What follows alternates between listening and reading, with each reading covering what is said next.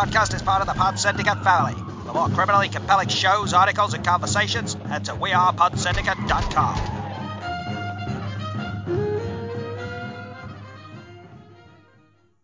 Welcome to this week's Film Masters. Good morning, good afternoon, good evening, and welcome to episode 399. Jesus fucking wept of Film Bastards. My name is Ian Loring, and as always, I am joined by Becky Foster. Hello, everyone. And Matt Foster. Hello, everybody.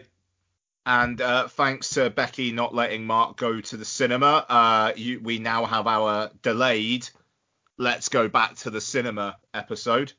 Becky, so heartless. I like that she's not defending herself. She just knows she's right. It was the first day of our holiday, so... Sorry? It was literally the first day of our holiday, and I didn't want to go with you, so Cineworld wasn't up. Because the seats are too uncomfortable. That's not why. Because it's too easy. Patreon.com/Film Bastards for a discussion of cinema seating.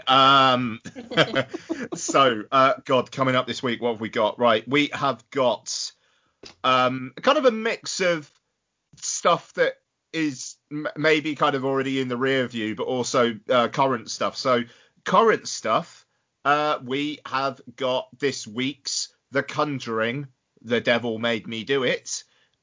We've got religious horror, The Unholy. We've got Angelina Jolie and a boy in a forest on fire, Those Who Wish Me Dead. We've got the Chris Rock Saw spin-off, Spiral from the Book of Saw, all cinema films. And, hey, Netflix had a big one as well. It's Zack Snyder's Army of the Dead. So, bloody hell. We've also got some big trailers. We've got what we watched, including Mark and Becky's hot tub catch up. And yeah, actually, fuck me, we got news as well. Like some pretty big cinema related news broke today. So just very quickly, patreon.com/Film Bastards, $2 a month, help support the show. You get longer stuff, and at some point you're going to get extra content as well. We be busy, and I'm very, very sorry about that. I am.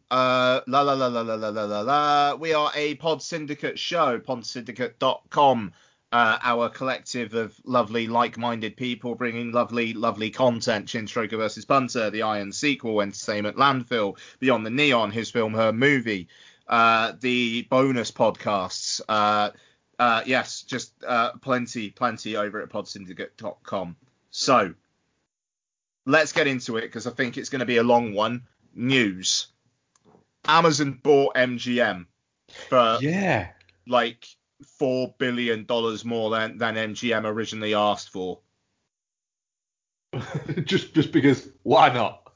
Yeah, I mean, so apparently Apple was also in the hunt, and there was someone, there was like another conglomerate that were like, yeah, we might have a bit of that, but the price that Amazon were willing to pay just dwarfed it.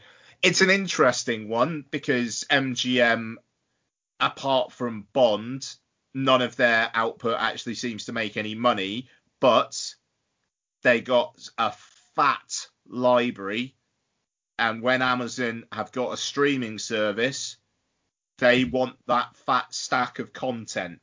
But with it being Amazon, they'll probably forget to put it on or something like that. Mm-hmm. Yeah, you'll search No Time to Die, and it'll be the 10th result. Yeah, it will. They'll put on all the wrong movies. Yeah, I mean, it's an interesting one. It doesn't feel like Amazon particularly want to be a big player in the cinema market, and frankly, I would worry about MGM to own properties on the big screen, maybe Bond aside, but who knows. Yeah, I don't think it's a great. I mean, this and AT&T fucking off Warner Media and basically combining it with Discovery and then going, right, who wants this then? Or spinning it off as a separate entity. All this fucking conglomeration, it is worrying. And it is annoying because it's like, how many streaming services do you have to subscribe to now? But at the same time, yeah, buy up all your physical media and whatnot, but let's call it what it is. Apart from your boutique stuff, like this stuff's going to stop being released on physical media. And then, what are you going to do with films in the future? Which is, it sounds depressing, but it kind of is what it is. What are your thoughts? The thing about it, it's there's an idea, I think, or there's a myth behind these studios. They get passed round from business to business for years. When Time Warner got sold to AOL all those years ago, everyone said the same thing. And the fact of the matter is that there are two ways that the movie industry, well, three ways that the movie industry makes money: advertising, streaming services, and the cinema. Yeah. Now, they've realised in the past year they really need the cinema because it makes a fuck ton of money, and it feeds the experience of it. The idea that you can have a streaming service and they can go, well, we get that money all the time, so why do we want to release it here? The ridiculousness of that is, well, surely you want both. And that's the thing, when they've had a taste of just having one and gone, hang on a minute, we were doing really well with both before. Yeah. Why don't we do that? And we'll also make other money out of other avenues. Because it's no coincidence that I'm not talking about like minor shareholders, but major, massive shareholders in companies like Amazon, for instance, or Time Warner and things like that, are often own massive, massive, massive shares in confectionery companies and things like that. They do. When it all boils down to it, there's certain groups and there's certain things that all own an awful lot of things. Yeah. The machine feeds itself. But in terms of streaming services, it's so convenient and so easy for them. Yep. But not only that, it's so convenient and it's so easy for the consumer as well. The issue that you start to kick into is the idea of, for instance, Amazon have bought MGM, so they now will own the MGM library, right? Will that mean that those will all pop up on Amazon? Like that's right, but well, Disney owns Fox, and is everything that is on Fox on fucking Star? Not everything that fucking Disney have. Disney have Touchstone. That shit don't fucking touch. What is it? So it's almost like there's this paralysis with these companies where they've bought these things so they can have these things so that they can put it on a streaming service so they can do whatever. But then they've kind of bought it and gone, right, well, fuck, we own that now so we can control it. I should upload it. Oh, fucking hell. Can we do it like next Thursday? Because I'm pretty tired, to be honest, from all that negotiating. And it does seem a little bit like that. The idea, Amazon haven't bought MGM because they want the fucking back library of MGM. They don't want all of the fucking Thin Man films, do they? They don't want that. They want Bond. And they want some of the catalogue titles. And the way that they look at it a lot of the time with the boutique titles and things like that is, do you know what? Fuck it. If someone wants to give us a little bit and we share a little bit of licensing and they want to do all the fucking hard graft and release that, bollocks, we'll let them fucking do it. There you fucking go. And we'll still have a bog standard copy on whatever streaming service. Yeah. But we are heading towards a little bit of a point where the consumer's going to start going, do you know what?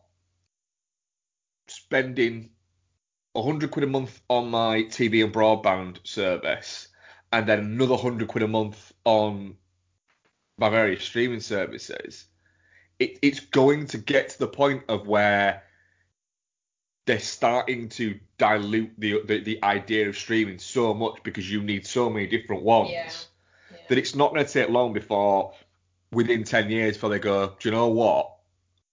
We need to fucking combine this. We need to get together and have it so that for $50 you get all of them. Well, yeah, I mean, this is why Netflix did so well to begin with, because they were just like, well, you lot don't have this service, we'll pay you a licensing fee. Brilliant. So then all these companies, like, you know, it feels like years ago that there was Disney content on Netflix, but there was a fucking shitload of Disney content on Netflix. You know, and I don't know, it's interesting because in like the latest quarterly earnings, like Disney were like, yeah, Disney Plus numbers over this last 3 months, new numbers not as strong as we thought they were going to be. Well, because it's the problem is Netflix caters to everyone. You know, there is enough on there for everybody. There's kids content, right up to adult content. The only thing they don't have on there is fucking porn. And that's because porn got well ahead of this streaming before fucking anybody. You know, you want to look at what is happening and what is going to be the next thing in medium and content, etc. Then look at porn because it's always ahead of everybody. Yeah, that's true. Who invented the ability to take a payment on a card over the internet? Oh, it was porn. So the problem that they have is with Disney is you are buying it for access to the catalogue of Disney films, so the Marvel films and the Star Wars films and the Disney library. You're buying it to be able to access that. So if you've got kids, something like that, boom, it's a fucking no-brainer. So much content on there, it's a no-brainer. But the problem is, once you've watched, you're not going to do 3 rewatches of the Marvel movies in a year. No. Are you?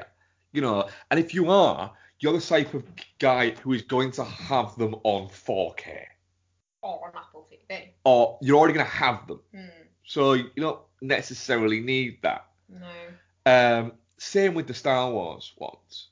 You know, Disney is never going to stop releasing Star Wars films on physical media. They're just not, because they know people will buy it. They could release a new fucking version of them every month and the hardcore would bitch about it and would still buy them. And I am not criticizing the hardcore. Fucking good on you guys.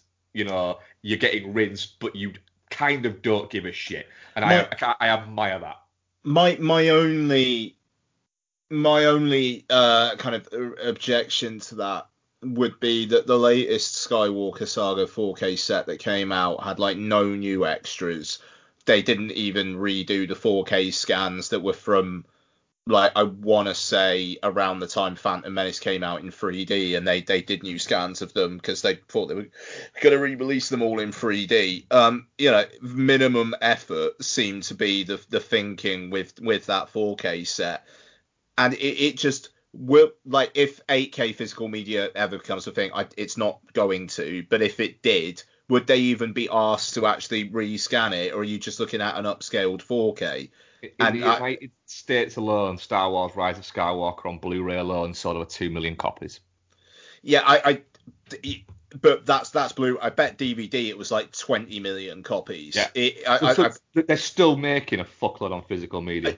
What I'm trying to say is they'll make a fuckload on physical media, but I don't necessarily think that they're going to bother like putting stuff out in new formats. Oh no, they won't, because what they can do instead is they can put it in a different case. Or an anniversary. Exactly. Yeah. And they don't need to bother with what is that, the shit anymore, because they know that it's fuck it. Bear with me. I'll be back in 20 seconds. Sorry, I just need to check on something. 2 ticks. That's the thing. It's there's always the worry that things will change, and things will change, and things will adapt. But I remember reading about the idea of Netflix in one of the like fucking super nerdy trade magazines for videos back in like the early 90s. And the idea wasn't that you'd do it on the internet, because the internet fucking didn't exist at this point. But the idea was that what you do, Like a mail order thing. no, like mail order, that what you do somehow, and I remember reading this article about it in the early 90s, that you'd ring a number like you rung up for because you used to fucking, you know, this one for the teenagers here, if we have any listening, when you wanted to know what time the cinema things were on, you rang a number and it fucking told you. Oh no. Yeah. Teletext. Oh, there was teletext as well. So what you do, what I do, like, I remember thinking of this, this is gonna blow your fucking mind.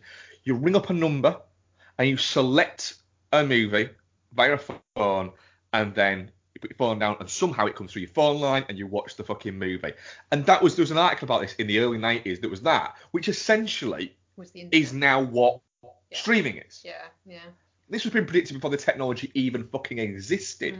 But actually, it's so much fucking more than that. But then there's the other thing of a big shout that you hear from people is, and it was quite amusing that it was brought up on the Edgar Wright and Tarantino interview in the Empire podcast, which was a brilliant interview, where a lot of people criticize and will say about Netflix and will say about Amazon and various streaming services. Yes, but there's nothing pre-1990 on it. So you can't watch anything from like the 50s and 30s and 70s and things like that. And Tarantino said, well, iTunes. And it was people like, what's his name? Is it Chris Hewitt? Is the host of the Empire podcast, isn't he, Ian? Yeah. Yeah. He said, oh yeah, but you have to pay for that. And that's when Tarantino was kind of like, well, yeah. And it is a little bit, there is a little bit of that. It's there, you just have to pay. It is people have, you know, but 10 years ago, if you wanted to watch something, it's how it seeps into the consumer's mind, and into the film watcher's mind, is I want to watch, think of a random fucking film from the mid-noughties or the mid-90s. 28 Days Later. 28 Days Later. I want to watch 28 Days Later, right? 10 years ago, you'd have to go, if you wanted to watch 28 Days Later, you'd either have to order it via Amazon to arrive the next day, or you'd have to fucking run out to HMV in your lunch break and buy it then. You'd probably get it for £3 or £4, right? But now, people will look at it and go, right, well, it's not on, what is it? It's not on blah, it's not on blah, it's not on blah. Oh, how the fuck do I get it? And then if they can't get it, it's like, oh, well, and it's like it doesn't exist. And it's the weirdness of that, is it's almost like, well, I'm paying for all movies because I'm spending this, and this. I shouldn't have to buy the physical as well. I think that's a legitimate complaint, though. You can't, like, Netflix used to be great value for money. It just was. And now Disney have got their own. So loads of the Disney-owned properties have gone off there. Buffy is a great example, to be fair. Me and Isabel were wanting to watch Buffy. It's on Disney, isn't it? Yes, it is now. But they pulled it from Netflix before Disney Plus got Fox, before Star started. So there's a gap there where it wasn't on anything. But it's like, well, if Disney are going to go, right, well, no one else is allowed to show Fox stuff now because we own it all, but they're also not going to upload it, then you know you're paying such a lot. We've got Amazon Prime, Netflix, fucking Mubi, Movie still. Disney Plus, Arrow. Yep. And there's still stuff, even with all of that, and that's quite a lot of money when you put it all together. And then there's still stuff that you're gonna have to buy off iTunes, and it's like they don't, because once you've got them, you're unlikely to get rid of them on the fucking off chance that they get something good. But Netflix isn't value for money anymore. It just isn't. We rarely watch a film on Netflix. It's a peaks and troughs thing, I think, with Netflix. Unless it's a new Netflix property, and let's be honest, the quality is not great. Where are you standing with it, Ian? I just find it all depressing. I don't have much more to say, to be honest, guys. I mean, they're still there to buy as individual movies. That's not gone away. It's just. Yeah, I don't know. It feels to me like, buying movies is going the way, I don't know, like iTunes and Spotify. It's like you got vinyl. Noel's got his CDs. But yeah, I don't know. The physical media thing with me is really slowed down. It's like I look at the price of this stuff, and it's like sometimes I'm like, yeah, do you know what? I will spend 25 fucking quid on or 30 quid on an Italian language variant cover of The Bird with the Crystal Plumage 4K. And then other times I'm like, what the fuck? That's £30. It's that thing though, isn't it? It's there is a cathartic release in treating yourself, and I think part of that is having a physical thing that you've got there. Yeah, like I wouldn't spend money on an iTunes movie. No, but I quite enjoy the iTunes what is it stuff. But have anything. But there is an element of you don't have anything. And they can fucking pull it whenever they want. Mm. I mean, there's an interesting case going on in the US at the moment regarding this. Link. Yeah. Oh, you did, yeah. About that. And you both it, and neither of you fucking commented. I was like, oh, they'll be really interested in this. This will start off. I did actually read it. And then you both fucking ignored it. Because you did it in the middle of the day when we're both at work. That's not the point. But yeah, it's there isn't that special. What is it? And there's been a few recently of physical media things that have made me go, huh. Can we put the shelves back up? No. We can put maybe a shelf up just for the special editions. We could do that wall in there. But there's been a few where I've gone, do you know what? We don't have a 4K player yet, but at some point we're going to end up getting a PS5 if they ever really exist again. And at some point we'll have a 4K player and we will have some 4K discs to use on it. And I will look at it and go, I might just treat myself to the odd that and that and that. Like there was one recently. I mean, for instance, I'm probably gonna get the Basic Instinct set just because it's the Basic Instinct set and it looks like a good set.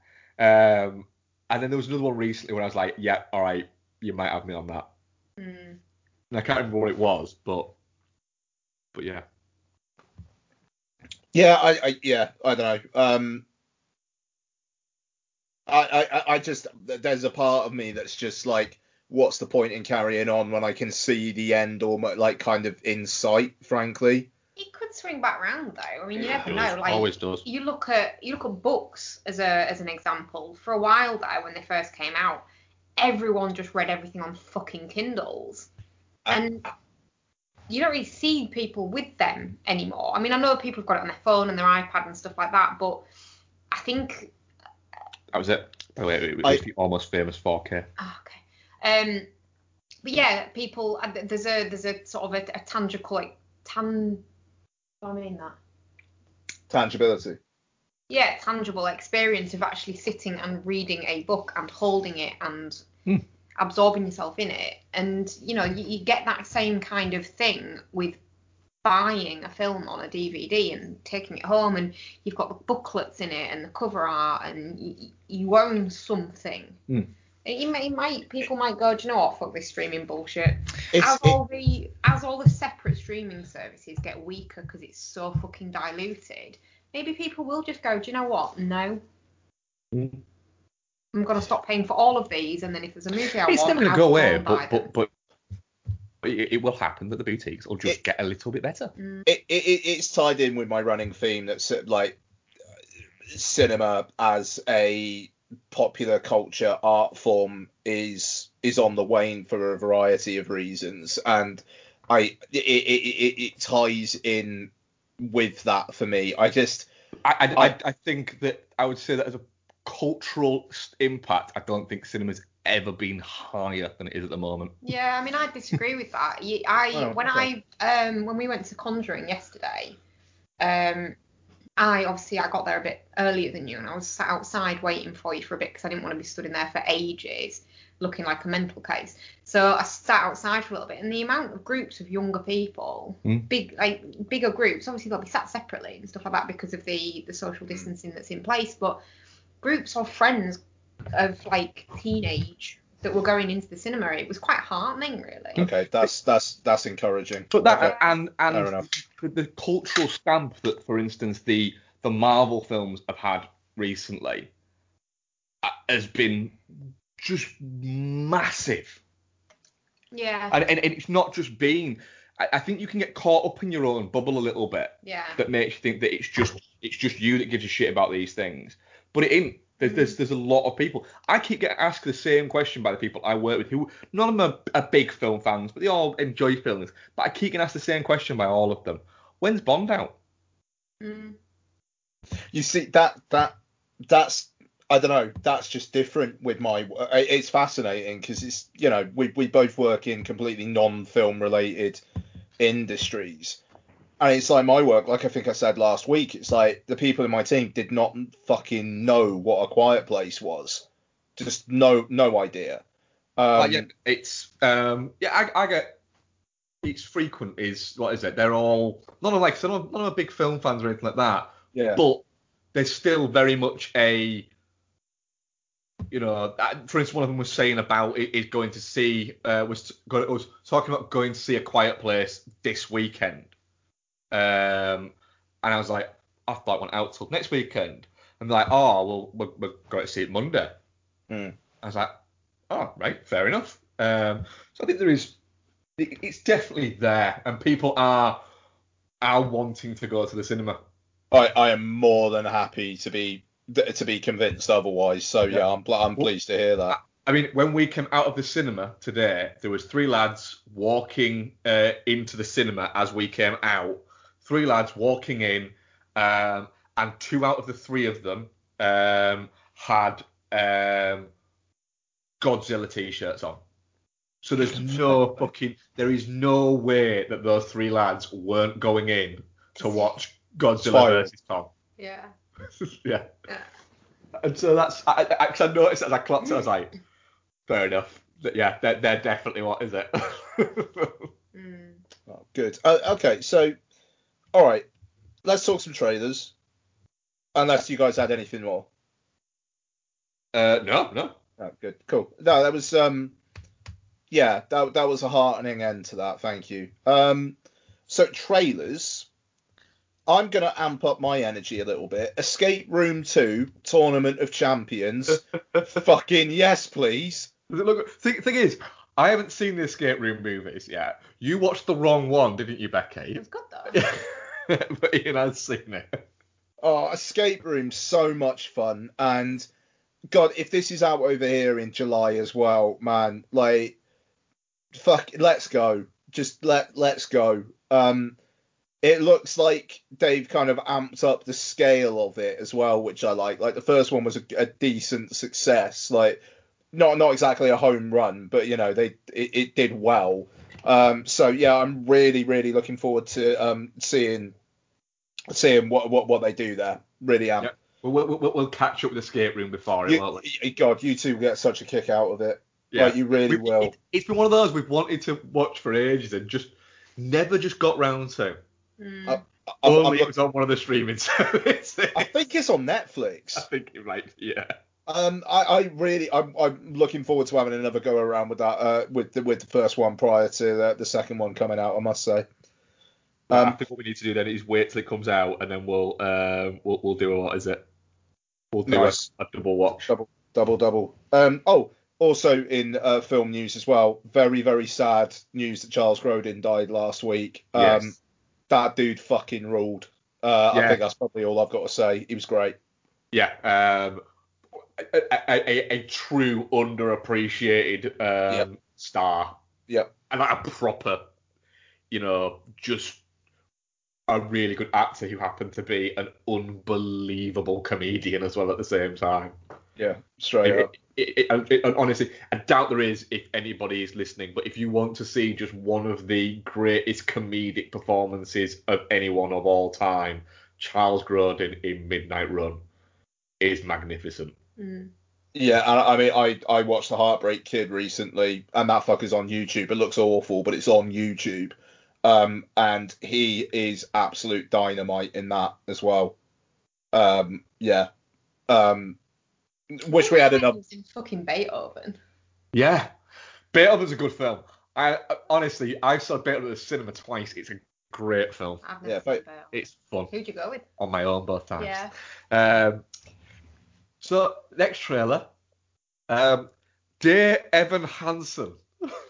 Oh God, yeah, we haven't talked about this, have we? No, we haven't. Do you know, it looks like quite an interesting film, but No, why it have doesn't. they got like a 40-year-old man to play the teenager? Honestly, my brain about halfway through the trailer just replaced him with, in Greece. One of his mates, what is it, that's in there that that looks like he's about 50. Yeah. Just replaced him with him. Wasn't Kaneki, no. It was. I'll find which cunt it was. I know exactly the one you're talking about. Though. It's the thing is, yeah, all right, he played the role on Broadway and whatnot, but fuck me, like. And he's come out on the defensive and kind of like had a pop at all like the kind of like the armchair critics having a go at him and whatnot. It's like, no, fuck off. Like, just because you've muddied up your hair a little bit and apparently there's some CG shit going on with it as well. No, you're playing a fucking high school kid, you twat. He's 28 years old. And he doesn't even look young 28. Rough 28, yeah. Fucking hell. But he should be fucking embarrassed that he's done that. And he, like, honestly, I mean, like, not like really, I don't know. In a way, I think he deserves it, just because, I'm sure he's gotten paid quite well. His dad is the producer of the film. I didn't know that. Yeah, Mark Platt, the producer, Ben Platt, the actor. And it's a little bit fucking like nepotism mixed with, well, it's his role anyway. Nope. Caitlin Dever as your love interest. Nah, call the police. No, but honestly though, like that it's not that far away from that what that should be the reaction. Like if it was not a musical, if it wasn't Dear Evan Hansen and it was the story of two high schoolers who have a relationship and whatnot, one of them's played by a 28-year-old and the other one's Caitlin Dever, like people would be going fucking nuts. And I get that it like the anger energy seems to have turned into taking the piss energy, but I don't know. There's something that makes me feel uneasy there. I also, frankly, it looks like World's Greatest Dad, but a musical. Like, what? How is that a plot for a heartwarming, feel-good film? Yeah, I don't. That's it. I was watching going, so he's faking being friends with this kid, benefiting from it. I don't know what's going on here. Nah. I think Connor's supposed to be troubled as well, and he finds one of Evan's I know. letters and he's going to use it to take the piss out of him, but then he kills himself, and then they think it's the suicide note. No, it upsets him, and he kills himself that night. Right, but they think that letter's the suicide note. Yeah. But he's not pretending to be his friend, I don't think. He's trying to be his friend, and then Evan's letter upsets him, and then he tops himself. I did not get that from the trailer. No, I got from the trailer that he was a dick. No, but I read about the play afterwards, the plot of the play. What? So hang on. The kid who takes the letter is trying to be Evan's friend. Connor, who signed his cast. Yeah. Who he then finds one of Evan's letters on. Well, according to the plot of the thing, finds one of Evan's letters on the printer, and it mentions having a crush on his sister, which upsets Connor. and he thinks that he's printed it and left it there for him to find to make fun of him because he's got anxiety as well. So he's sort of persecuted by it. Don't get out from the trailer. That's not what the trailer fucking sells at all. Yeah. No. It wouldn't surprise me if the movie changes that. Possibly, yeah. Yeah. I will not be rushing to see it, but probably will end up seeing it. I am intrigued by it. I don't like the fact that people start singing just randomly. No. It's gonna really take me out of it that he looks well old. Yeah. Like not even just like a little bit too old, like the fucking Riverdale cast look too old. Like old. I knew nothing about it before I watched the trailer. Right? Knew nothing about it. Honestly, when I saw him put on the backpack and walking to school, I thought, oh, is this a Gary Sanchez production? Genuinely was shocked that it wasn't. I don't know what that means. I thought it was like fucking from the fucking school of like Step Brothers and Anchorman and The House and things like that. And then was gobsmacked to find out that it's not, that it's serious. It does look like How Do You Do, Fellow Kids, the movie. And yes. The thing is, right, I think I've told you guys this before, but like, so when I was in sixth form, there was a bit of a controversy at my school where Channel 4 came in to film a documentary ostensibly about a kid who had been homeschooled for years, being put into like public education and like his experience with kind of like dealing with suddenly having classmates and all that. Like Mean Girls, the documentary. Yeah. It turned out that he was actually like 28, and it was essentially like a person in their 20s perspective of going back to school and like what is it like now. But so more like a Never Been Kissed documentary. Yeah.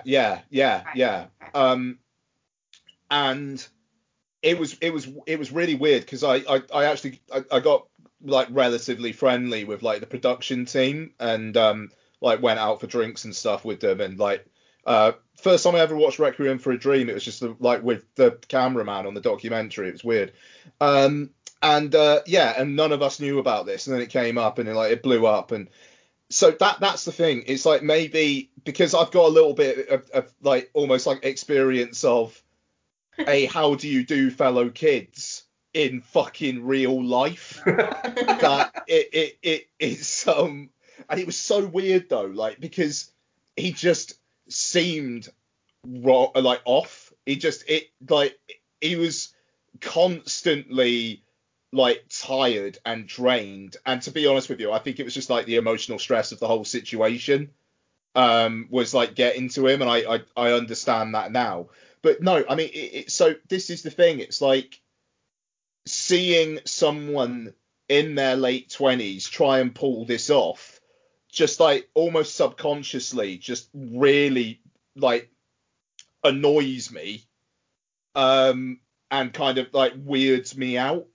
I mean, God, there was a girl who had a bit of a crush on him, and there was speculation in the school that they were a thing, before this stuff came out, and like she, like she didn't top herself or anything, but like she was obviously a wreck after. It was a horrible fucking situation, but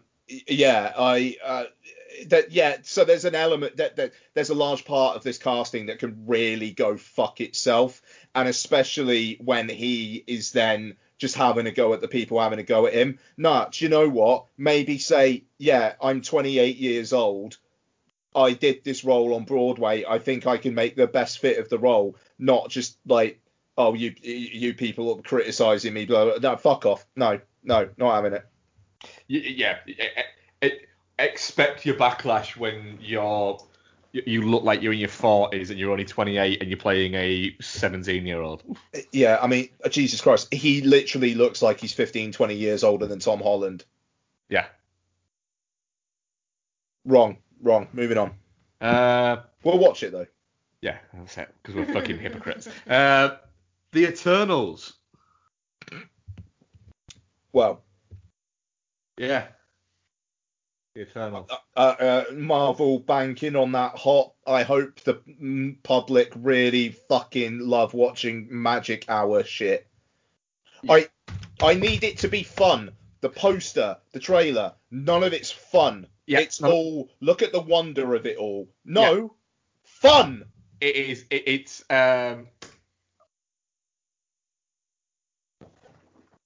just looks it just looks boring.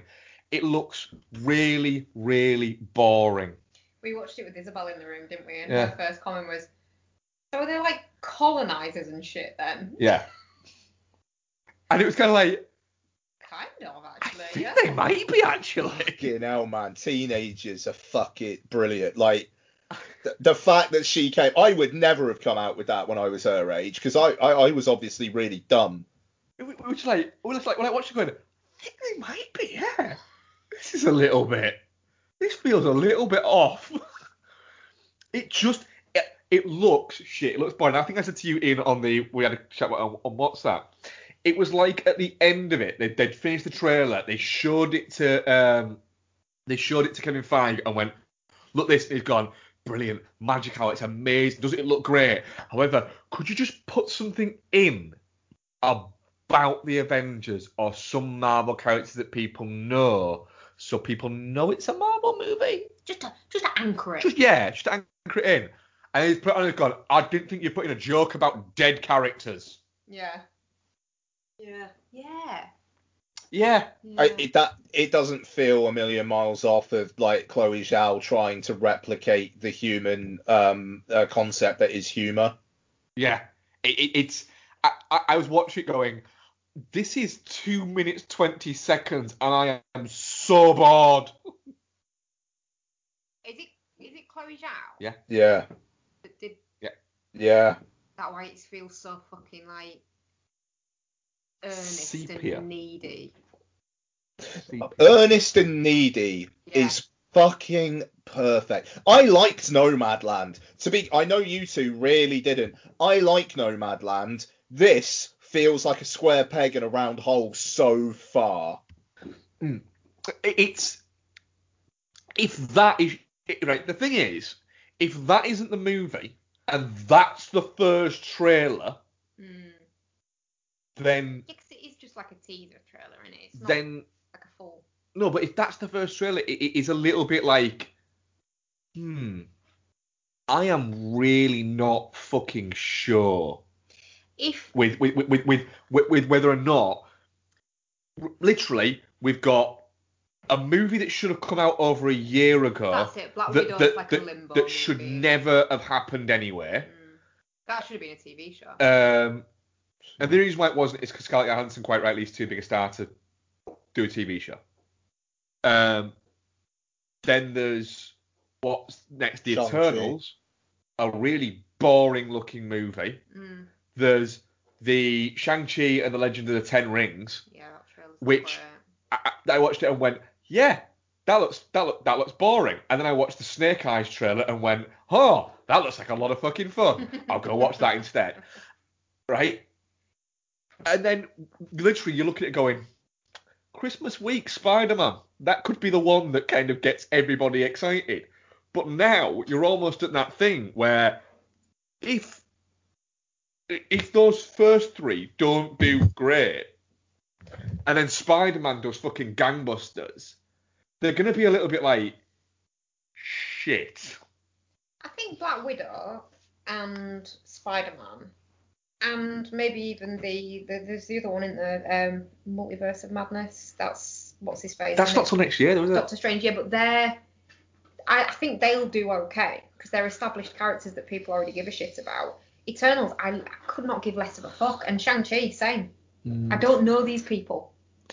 Yeah. They should have introduced the new ones towards the end of the last phase. Yeah. So that people at least kind of had some level of familiarity with them and wanted to know what happened next. The most hotly anticipated one will be the new Black Panther, the new Spider-Man, and the new Doctor Strange. But yeah, The Eternals looks boring. Looks shit. What else have we got?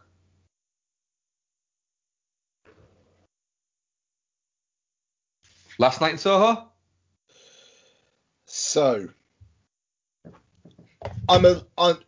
I am a little bit done with every single fucking director in Hollywood quote tweeting it. And it feels like Edgar Wright's just on a WhatsApp with them, shared the link, and were like, RT's welcome. Yeah. Yeah. The thing is, Edgar Wright's very, very popular for a lot of reasons. Because yeah, absolutely. He's a thoroughly nice guy. And he's now up there with a number of filmmakers where if you were to go to me like tomorrow and go, oh, there's a 10-hour episode of Edgar Wright just talking about films he likes, I would be like, right, I need to fit this 10 hours in the next 15 hours. Yeah. Somehow. Because he's fascinating to listen to talk about movies. Mm-hmm. But. Yeah, I mean, you know, not the biggest fan of Baby Driver, which is like the most cursed film of the last 10 years. I mean, Ansel Elgort and Kevin Spacey, that's a fucking hell of a combo, that is. Jesus, wet. I like Baby Driver, though. I like Baby Driver. I need to rewatch Baby Driver. I didn't get on with it on first blush, but I will rewatch it pre last night in Soho. And I was a little bit wary for most of this trailer. But then that last 20 seconds or so, it was like, I'm going to need a lot of this. Like, I you know, like, the fucking her looking shocked with the fucking mascara, like that are being reflected in the knife. I want shit like that. You know, I want hands coming out of floorboards. Yes, please. Apparently, it's Edgar Wright's version of a giallo. Yeah, and apparently Malignant is James Wan's version of a giallo. So let's fucking go. You know, it's. No, I mean, I will watch Anya Taylor-Joy basically in anything at this point. You know, ever so slight soupçon of dirty old man about it. I'm just going to have to own that. But I also think she's good. You know, she was fucking terrific in Emma. I think she was the best thing about the New Mutants by a fucking distance. That's not a high bar, that though, really. No, it's not. And it's like, I want to make some time for the Queen's Gambit, and I don't watch TV, but I want to. Can I put out there? You say that, Becky. If there was a fucking New Mutants 2 out next week, we'd all go fucking watch that. I'd put her in a heartbeat. Yeah. Bang up for that. That's not the point, though, Mark. I'm saying it's not quality content. That was all right. Yeah. No, I thought it was okay. I thought it was serviceable. So it's pretty in the wheelhouse. I kind of hope this is the only trailer. I don't think it will be, but I'd love it if this was. Bring it on. I'm very, very up for it. Yeah. It kind of feels a little bit like if Midnight in Paris and Black Swan had a baby, but then they split up because Midnight in Paris was fucking creepy, and then Midnight in Paris is fucking creepy when you think about it. Black Swan got together with Neon Demon. Fair. That's a menage trois we can all get behind. Yeah. It has got a real Neon Demon look to it, hasn't it? Yeah, it does, yeah. It looks fantastic. It looks aesthetically beautiful. It does, and it feels... That is helped by Anya Taylor-Joy, though, because she looks fucking stunning in that trailer. But as well, it feels like a little bit... Am I right in thinking, is this the first... No, you did Baby Driver after World's End, didn't you? Yeah. Yeah. This feels like the first Edgar Wright movie that isn't going to rely on an element of quirk. Yeah, I get that. And that again, that's not Christian. Edgar Wright has his fans, and I like some of his movies, and I don't get on with some of his movies. But they have all felt like a little bit nerd bait. Yeah. Even to a point where Baby Driver seemed like it was going to be the what is it from that, and then it was just full of quirk. And a reverent kind of kookiness to itself, whereas this feels a little bit like it's something different. And Edgar Wright is clearly a very, very talented filmmaker, so that's going to be interesting. And Edgar Wright making a giallo, you go, well, the guy fucking loves that medium, so and the amount of talent that is involved with that, I think it could be something really fucking cool. He'll be trying to entertain people as well. That's the thing. You know, everything he does in that film will be at the service of the audience. Yeah, it will be nothing like what's its remake of Suspiria, where perfect. it was just self-indulgent, just nonsense. It will be, let's go to the cinema and have some fucking fun. Also, if this is an excuse to get Edgar Wright like a Best Original Screenplay nomination or something like that, you know. Did he write it? 'Cause I don't think they made a point of that, did they? Yeah, he co-wrote it with the woman who co-wrote 1917 for the poster 4 times. Yeah. No, I mean, yeah, it's. I think that. It just like he's so well liked that if the film is well reviewed, it feels like that's a thing that could happen. Oh yeah, absolutely, yeah. It's almost like it seems a little bit like it's Edgar Wright's time to kind of become more than the guy who directed Shaun of the Dead. Yeah. Shaun of the Dead is still a fucking great movie. That's not a criticism of Shaun of the Dead. No, but it's also nearly 20 years old, and that's still probably the thing you most associate him with. Yeah. Yeah. I mean, the correct answer to that is Scott Pilgrim, but anyway. Oh, God, yeah. I thought he'd had that. Scott Pilgrim 4K coming. Cool. I bet that film's aged really badly. It's interesting. I was listening to the Dolby podcast the other day because, of course, I was.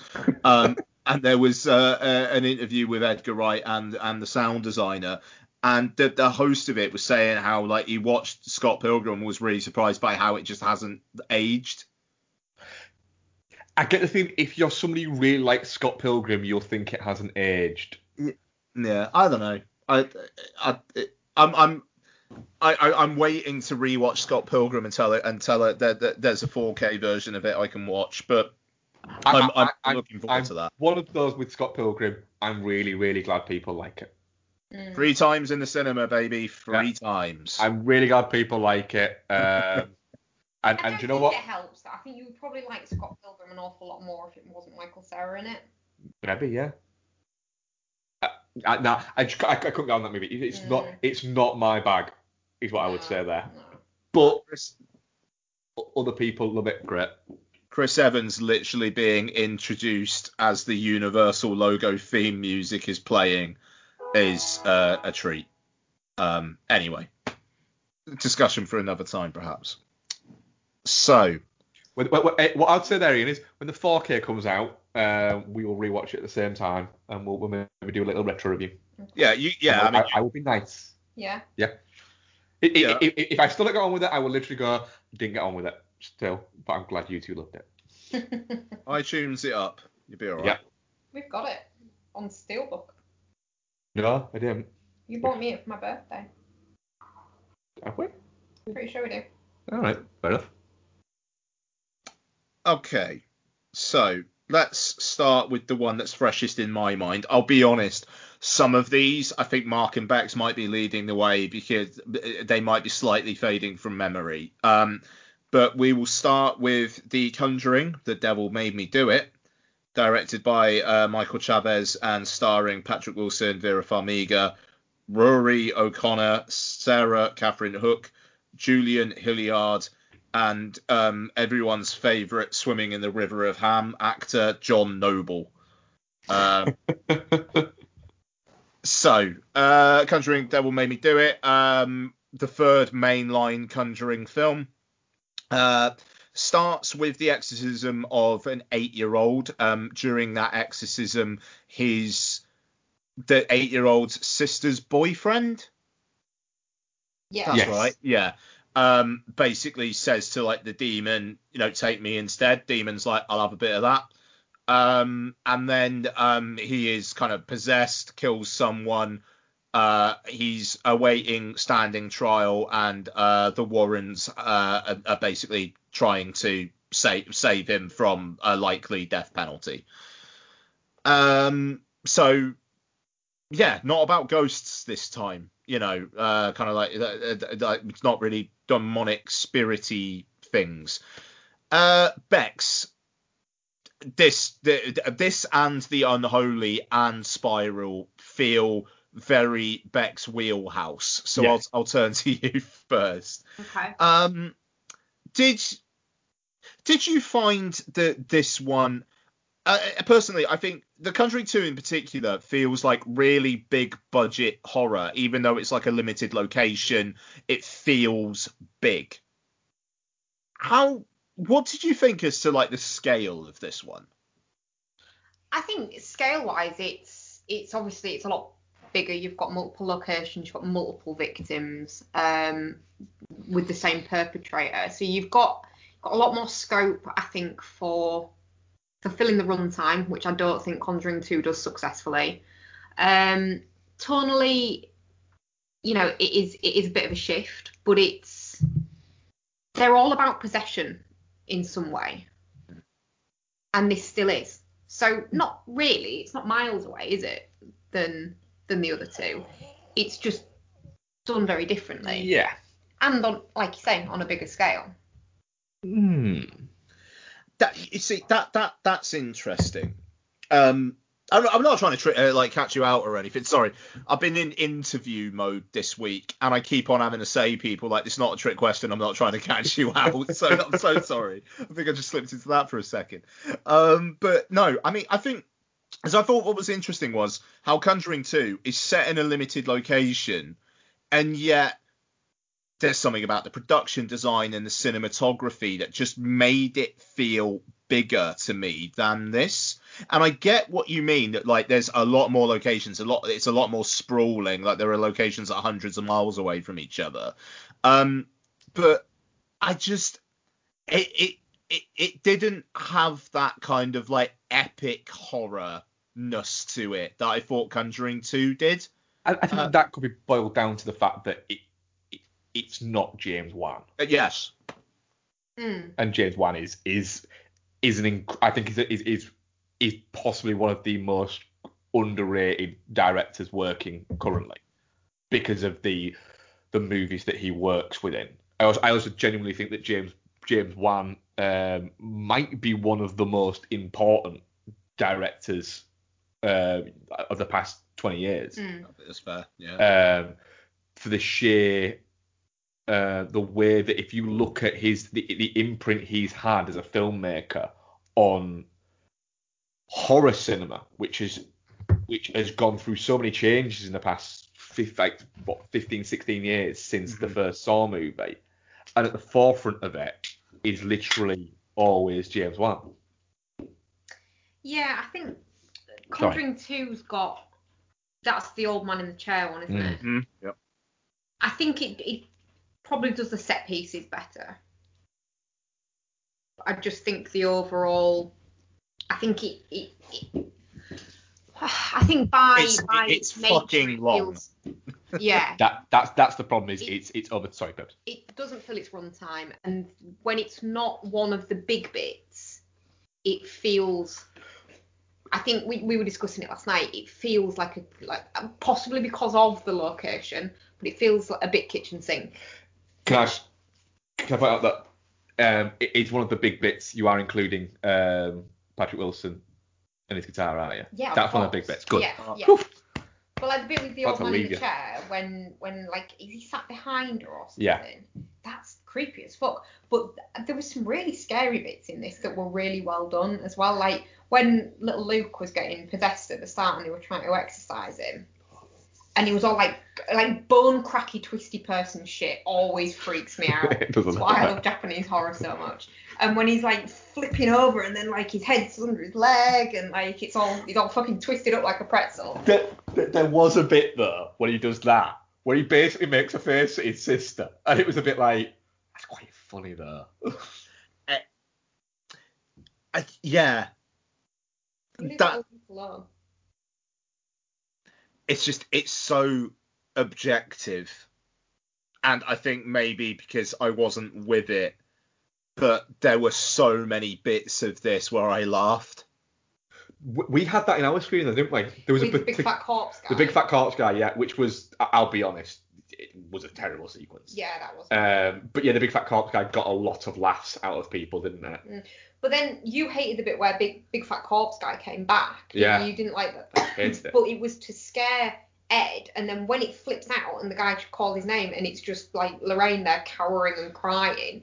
I thought that was really well done.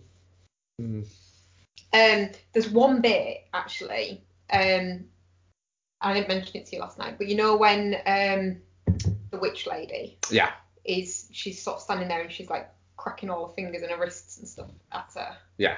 There's a bit where she literally just flips on the bird, and it's I don't think no one laughed or picked up on it or anything in the cinema, but she literally kind of flips her hand over so it's upright and then like straightens out her middle finger. I'll have to look out for that. And that made me giggle. But yeah, go on. Sorry, someone else can talk. You want me to go? You can go if you want. Yeah. Can I? I'll throw a question to you at this time, Mark. Yes, go on. So just because you mentioned The Conjuring 2 and Patrick Wilson singing "Fools Rush In," isn't it? Yeah. Oh, sorry, 2 ticks. Hello, monkey. Coming in to say I'm home. Oh, cool. And I made my own book. You what, sorry? Made my own book. You're gonna make your what? I made my own book. You made your own book? Yeah. Have you brought it home? Yes. Cool. I'm gonna read that later on. Okay. Cool. Nice one. Love you, babe. Love you. Right, cool. All right. Okay. Okay, there we go. Sorry about that. Looking forward to reading her book. She was telling me about it earlier on. He's playing Fools Rush In. And did you feel that the Ed and Lorraine stuff was as like weirdly impactful as I certainly thought that was in The Conjuring 2. They do try here, I think, but I'm intrigued as to how effective you thought it was. Cool. Can I jump in on that? Because actually that's one of the things that I loved most about this movie is I think the Ed and Lorraine stuff. I said to you, first thing that came out is, it's a film about demons and witches and devils and shit like that, but it's not really. It's a film about how much Ed and Lorraine Warren just really fucking love each other, and I really, really loved that about it. Really loved it. Yeah, I was a little bit weirded out by the fact that Vera Farmiga has decided 3 movies in to do an accent. You leave Vera alone. She wears some fucking cracking accessories and some really good boots in this movie, so you leave her alone. I have, but she also decides to do a voice at points. I don't care. And it's almost like someone played her a tape of What's It Warren, and she went, "What does she sound like that?" Oh, I'm fucked up for 2 movies. I'll give this a crack. Right, I don't care about the accent. Sartorially, she fucking kills it in this movie. That's fine. And Ed and Lorraine really fucking love each other. That's fine. I thought the guy who played Arne was really good. Arnie. I thought the guy who played Arnie was really good. Yeah. I thought he had a bit of a. I watched him going. He's got a bit of a Hartnett thing about him. Could have been the fact that his hair was always poker straight. The thing is. Oh, the bit where he turns around to the cop and he's like, I hurt somebody. Like, he's got such a great vulnerability to it. But the thing is, I think I've said this to you, Bex, when we came out. Yeah. This felt the most like the fantastical adventures of Ed and Lorraine Warren. Yeah. Sorry. And yeah, it felt like that, whereas the first 2 felt like they were more almost procedural ghost like accounts of these, whereas this felt a bit more bombastic and a bit more a little bit like the director was trying to fucking show off a little bit. So you had the bits with the the connections between them, which we've not really had. But we've never had a human antagonist before. No, but we've also never had where it's a Satanist who can fucking control people's minds and shit like that. That felt a little bit. So I can get the idea about that it was a human protagonist. That was cool, but it almost felt like there was something missing out of it in terms of it didn't feel as polished. But I still had a great amount of fun with it because I enjoyed spending time with those characters that were there, and it was almost like when you're doing when it was having the more horror moments of it, I was getting a little bit bored, and I was more enjoying the almost detective-y moments of them and that elements of it. And then it does a great fake out bit. So when you at the end, and remember guys, we're all spoilers all the time, where he's forgotten his pills, and it makes a point of him forgetting his pills, and then you've got you're thinking, shit. No, they're not gonna kill it off. And then it just goes, snap, no, we're gonna put an end to this straight away. And she just goes, there you go. And it's like, fucking hell. But do you know why? Because she really fucking loves him. Yeah. And it was that moment of that where it was like, that made me kind of like, it made me smile, innit? They have such a great fucking chemistry between them that it's just really, really believable that they do love each other. Obviously they don't, they're separate people with lives and shit. It's not like A Star Is Born up in this film. But it's like the bit where he's too ill to go into the cellar bit, the underneath the house bit, and he's like, but you'll ruin your dress, and she's like, just hold my purse. And it's just like, it feels really kind of organic and like, it's just really believable. And the fucking gazebo at the end killed me. I was sat there going, don't cry in a cinema, Becky. That's just too fucking sweet. Just don't cry in a cinema. But then there is also moments like her altar will be down here somewhere in the tunnels around this house. It's like, literally, she went straight in it. What, like 30 yards, and it was there. Mate, you could have fucking checked. You could have fucking stopped that. Wasn't that far away? I do not understand why he didn't just tell them the first time they met. Yeah. I don't understand it. Because I think, well, he explains that though, doesn't he? I wanted to believe she'd come back for me. Bollocks. He's a former priest who knows this situation. Because I, to be fair, it surprised me because I was convinced he was going to be a bad guy. Yeah. So that surprised me. But the reason why I thought he was a bad guy is because it almost doesn't make sense that he's a fucking good guy, considering what he does. Yeah, he did have a great line though, where he basically just says, "Man's good in bird shit." Yeah. Oh yeah. Which is like, fair enough comment. I mean, I obviously just did not connect with the film like Bex did. So, and like I said, this is a completely subjective opinion. I'm not saying that anyone is wrong. I thought this film was fucking bullshit. I thought it was such a step down from the first two. It felt like a direct-to-video sequel where they just went, do you know what? Just pay Farmiga and Wilson what they want, and they went, "You're paying us how much to be in this? Yeah, all right then." It felt. I appreciate that they weren't basically using this as a test bed for spin-offs. Like The Conjuring 2 does have those moments, but I thought the scares were fucking shite, and that's what I come to these films for. The whole just based on a true story stuff, I just can't get on board with. The Warrens were fucking charlatans, who basically abused the goodwill of an awful lot of people. I mean, you could say the same thing about the first and the second. About the first two, yes, yeah. Absolutely. But here, I don't know. It's like, well, it's interesting that at the end they don't say that he was, he was found guilty of manslaughter, but not that they proved that demonic possession was real or something like that. It felt like it was giving them too much credit, and I thought it was funny when it wasn't supposed to be funny. I think its primary objective is to be scary.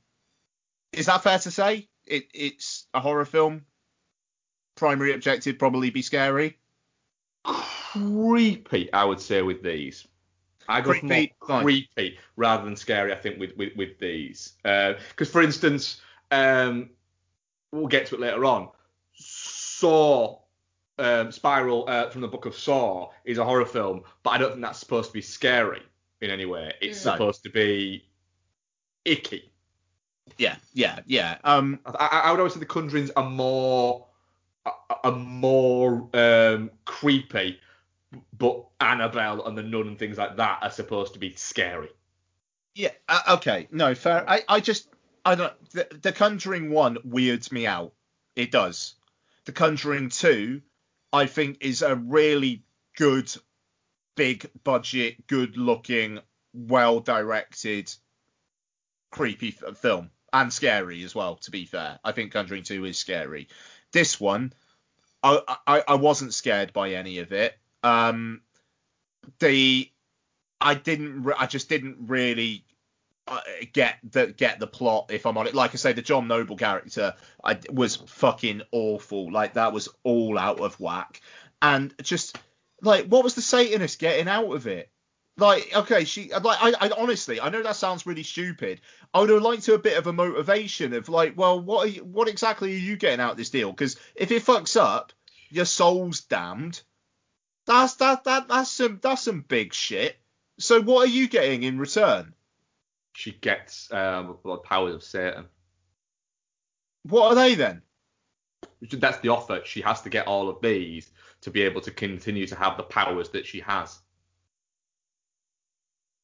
What? I don't know. Like, what powers does she? I don't know. A lot of powers. She can control fucking cadavers from miles away. No, fair enough. I don't know. Like, I just spells and all that lot is based on the predication that she has to provide these souls, and then once she's got them, she's got those powers forever. Yeah. All right. Yeah. I didn't get on with it. I didn't buy it. I thought it was funny. I thought John Noble was shit. I like Patrick Wilson and Vera Farmiga fine. But yeah, it just didn't click with me. Didn't click. And there are other horror films we'll be talking about on this show which did click with me. So I don't think it's just me being a stick in the mud. I thought it was a demonstrable step down from how effective the first two are. And maybe that's why I'm being so it's bullshit because of what came before. To me, it feels like a direct-to-video sequel that somehow got a big screen release. I think it's odd that they gave it to Michael Chavez. He's Curse of La Llorona guy, yeah? La Llorona. That's odd. Because the Curse of La Llorona is fucking terrible. It was already agreed, wasn't it? Yeah, but they should have watched it and then gone, sorry, Mikey, you're shit. I don't know. I mean, for me, I enjoyed. I had fun with it. Fair enough. With that, so I can't say that I didn't enjoy it because I did. I enjoyed the runtime as well. It felt good, and I had a decent enough amount of time with it. About as much fun as I think you should have watching these type of movies. But what I will say is it did feel a little bit like it was trying to borrow from too many films at points. I really enjoyed The Exorcist. So there's The Exorcist nod at the start. Shining at the end with him fucking chasing her. Where he goes all Jack Torrance. The bit in the prison. At the Exorcist 3 was very Exorcist 3. Yeah. I'm glad you picked up on that because nobody else seems to have picked up on that. And I was watching going, this feels very Exorcist 3. And then nobody else, I've read a few bits back and nobody else has picked that up. And I'm like, am I misremembering The Exorcist 3? Like it really looked like it was staged like the prison cell exorcism in Exorcist 3. Yeah, absolutely. Sorry, it made me laugh as well. I would have just loved a moment with that priest at the end where he was like, fuck, I did it. I'm the best. Yeah. Yeah, there is that. No, but I had a good enough time with it. I think it's in a week where I watched 9 horror sequels. I I would say it's that I'm all right and comfortable saying that I had at least a good time with this one. Yeah, that's fair. Because there's plenty that I didn't. Oh, okay. All right. Well, I think we're probably done. Like I say, I don't think anyone's an idiot for liking it or anything like that. I just didn't get on with it. You know, for me, definitely shit. But I don't say that with any pleasure. I'm definitely not shit because I had too good a time with it to not say that.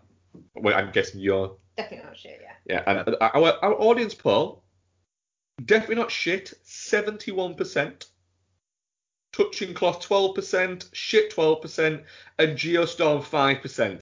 I was teetering on Geostorm, I'm not going to lie. I was teetering on Geostorm, but the performances of Ed and Lorraine Warren... they're too sincere. Yeah. Yeah. Yeah, in a good way. Like, yes. Yeah. All right. Okay. We'll get sincere and earnest in a not good way later. Okay, nice.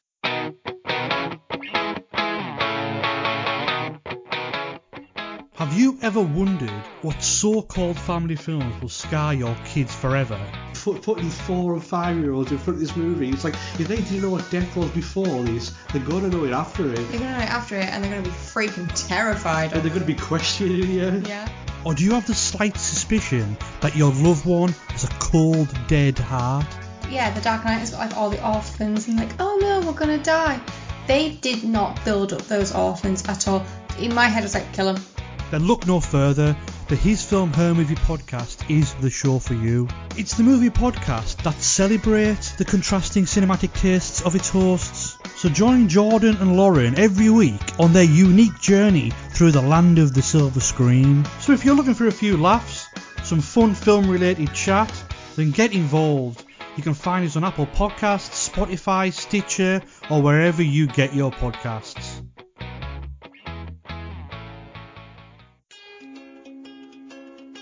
Hey Hannah, I think you really can't beat a good rewatch of a TV show. Would you agree with that, love? Oh, yes, I would. Marvel's Agents of S.H.I.E.L.D. I think during, global pandemics, storms, all of these things, it's quite nice to just sit down and burn through something that you've seen a million times. Absolutely, nothing like a binge watch. Star Trek. Babylon 5. Because you could sit there for hours looking at serial killer documentaries. Absolutely. That doesn't make you a weird person at all. It doesn't. Yeah, you could watch documentaries that all seem to be about women killing men. Love you, darling. You could put off watching Daredevil for the 30th time. Harry Potter. But really, you can't beat immersing yourself in the warm jumper of a rewatch of a show or a franchise. A beloved franchise. Lord of the Rings. Twin Peaks. From VHS compilations recorded off television with the ad breaks, cut out of course, to DVD box sets of Sex and the City and, I don't know, Smallville. Farscape. Quantum Leap. To giving up finding new content on Netflix and just having a comfort trawl through Star Trek The Next Generation or Parks and Recreation. I think that we can all agree. There's a lot to be said for that. You can't beat a good rewatch. So, with that in mind, join Hannah and Mike from Chinstroker vs. Panzer as we burn through some of our favourite franchises and share our immediate reactions to each instalment in both spoiler and non-spoiler sections. To do that, do a search for the Rewatch Project with Hannah and Mike on Apple Podcasts, Spotify, or whichever your favourite podcast provider may be, or go directly to anchor.fm/rewatch project. We are proud members of the Pod Syndicate family of podcasts.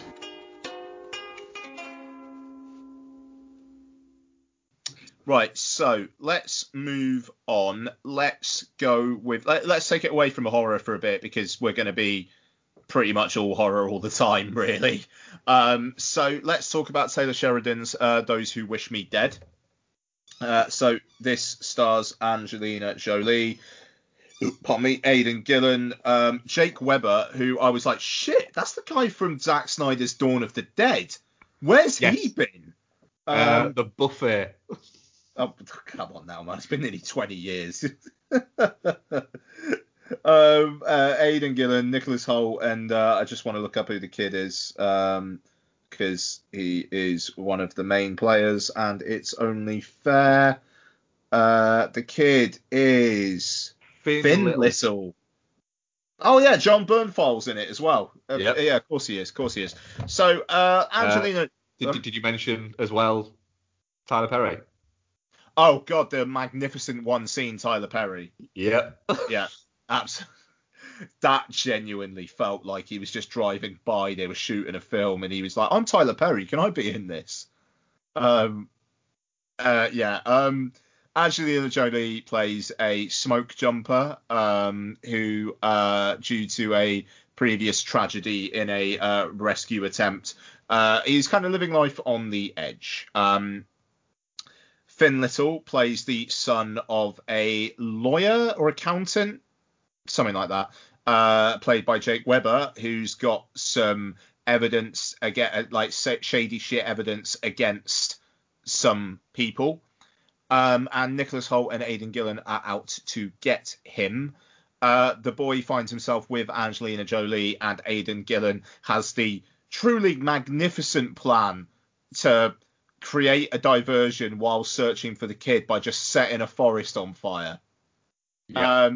I say that almost sarcastically. No, that's a fucking fantastic way of diverting from murder.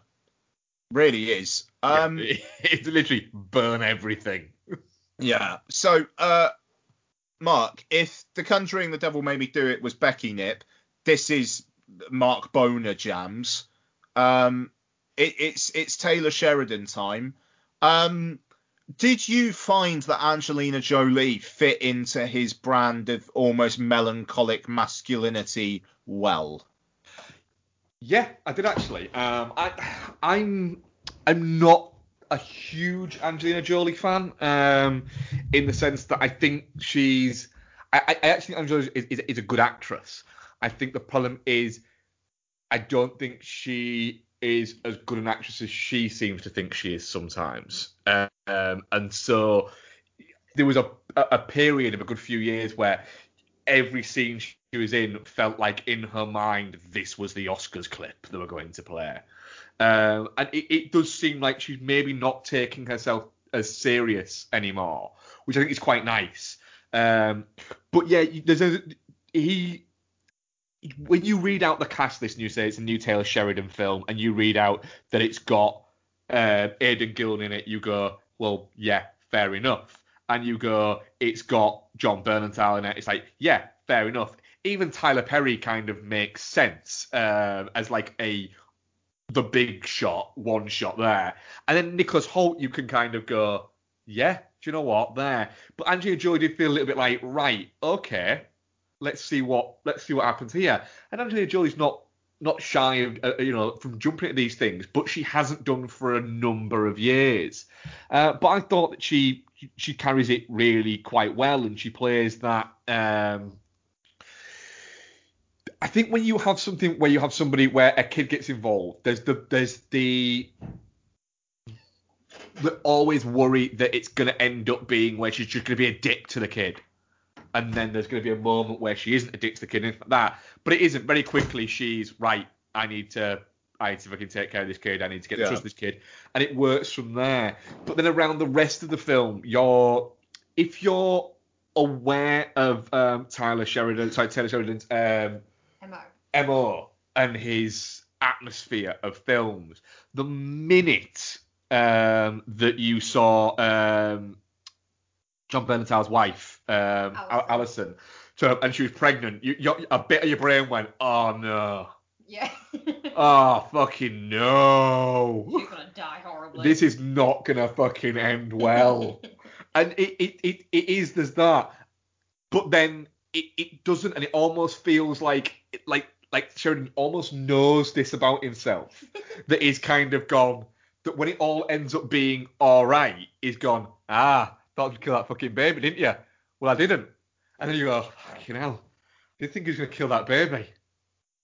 Oh, fuck you, Taylor. You prick. You fucking faked us out and you fucking killed him.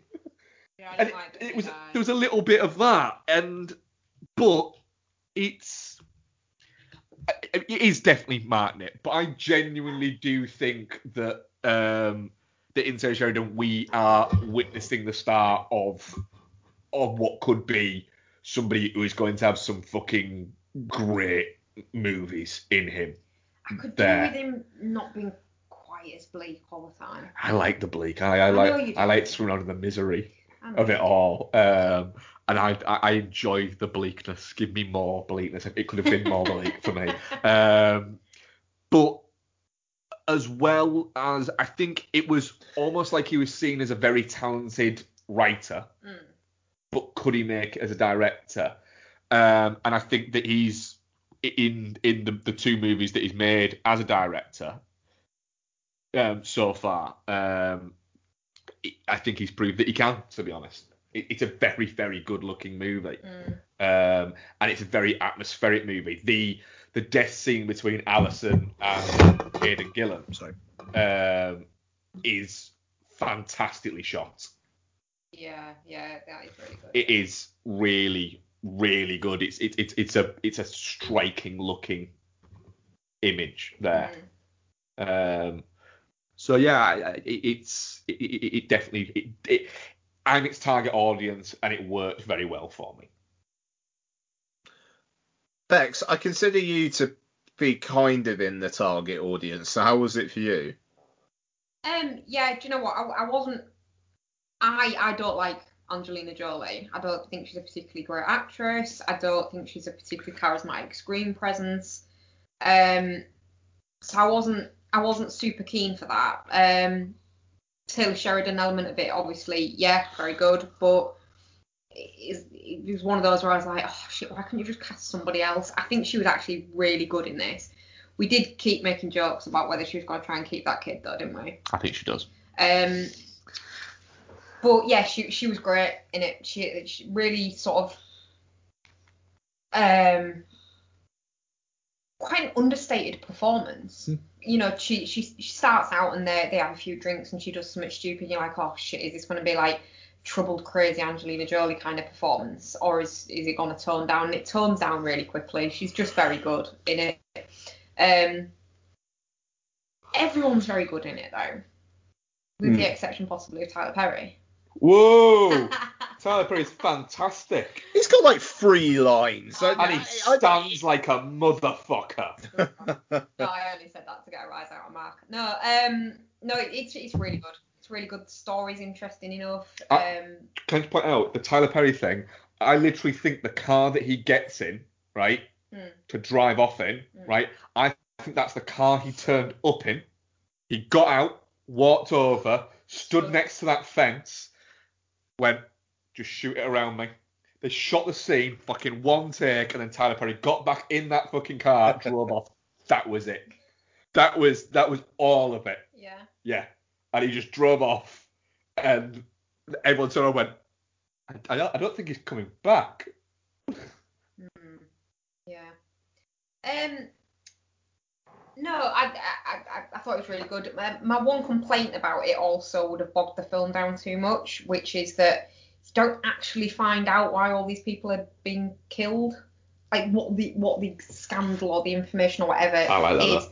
But part of me really likes that, because if they got into that, they'd have had to get into that, and it doesn't need it within the context of the movie. Nope. It would have just provided some background, but it would have had to have been a whole thing, and then it would have potentially bogged it down. Yeah. So yeah, you know, you don't have a context for what's happening, but then do you really need one? Is kind of what I'm getting at. That's not the story. The story isn't. It is the kid's story. Yeah. Really pissed me off that John Bernthal died. Yeah, it was a little bit. And fire is scary. Fire is terrifying. Yeah. Yeah, it got across just how fucking scary that shit is really, really well, I thought. Yeah. And it doesn't feel like that's really the primary objective of the film, because it's about the characters more than the fire. Yeah, I liked it as well. I thought it was solid. Like, I don't necessarily think it's going to be like top 10 of the year for me or anything like that, but I thought it was a really, really good like hour and 50 minutes or so. Really liked the pairing of Aidan Gill and Nicholas Hoult. I kind of liked their energy, where it just kind of seemed like they weren't exactly father and son, they weren't exactly brothers. It was almost like a halfway thing there. They came across as they've been doing this shit for a long time together. Yeah. But that it's not like when they're not doing this shit, they don't like bro down and go out for what is it? It's just they spend an awful lot of time together doing this shit. Yeah, quite. Jolie, really good. Bernthal, to be fair, he lasted longer than I thought he was going to. I thought he was going to be like a end of first act surprise kill, when it's like, oh shit, no, he does actually hang around. I don't know. I mean, to be fair, I think you guys kind of like picked up on all the stuff I'd want to pick up on, really. It felt like a made for adults thing that you'd probably usually expect to be on streaming these days, and yet here it was in the cinema, and it's very, very worth seeing on a big screen. I had a good time with it. I think maybe it kind of overextended itself at the end. Like, it almost felt to me it could have ended like 5-10 minutes earlier. Like that shot of the end of like the burnt out stuff, but then like but all the trees as well, and then there's like the song at the end. It felt like, I'm empowering and I'm gonna lift you up. It's been a hard time, but now the sun's coming up. I can't remember though. It was like a week ago, but is that kind of right? Yeah, it could have ended like, yeah. He did the same thing at the end of Wind River. Yeah. And Wind River is a fantastic movie, but he did the same thing when he put a song in towards the end of it that just maybe took you out of it a little bit. Yeah, but little missteps. For me, like as solid a 4 out of 5 as you're ever gonna get. Like very, very, very worth your time. Not going to blow your balls off, but one that, when people bring it up in the future, you'll be like, yeah, I really like that. That's where I'm at with it. It's very much a film that is going to continue getting studios to green light Taylor Sheridan movies. Yeah, I mean, I don't think it's his strongest. No, I don't think he's strongest of all his work, but I think it's good enough. It's easily good enough, yeah. Yeah. I don't have much more to say. Definitely not shit, my end. Definitely not shit. Definitely not shit. Yeah, our audience poll, definitely not shit, 73%. Touching cloth, 18%, and shit, 9%. Yeah, fair enough. Okay. Now, I wouldn't usually do this, but I'm mindful of how much we've got left to go. I need a wee. But I'm going to ask that you guys kick on with what you've been watching, but not the Saw stuff. There's only like one. No, you watch. No. All right, I'll be back in like a minute. If that's the case, I'll just wait. I'll not wait because I'm going to pee myself. You wait, and I'll be back. Okay. Do you do your one?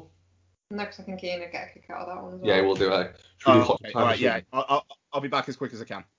We don't really have anything to say about Hot Tub I Time could talk for fucking hours about Hot Tub Time Machine. So we watched Hot Tub Time Machine. We watched Hot Time Machine again. In a hot tub. In a hot tub again. Yeah.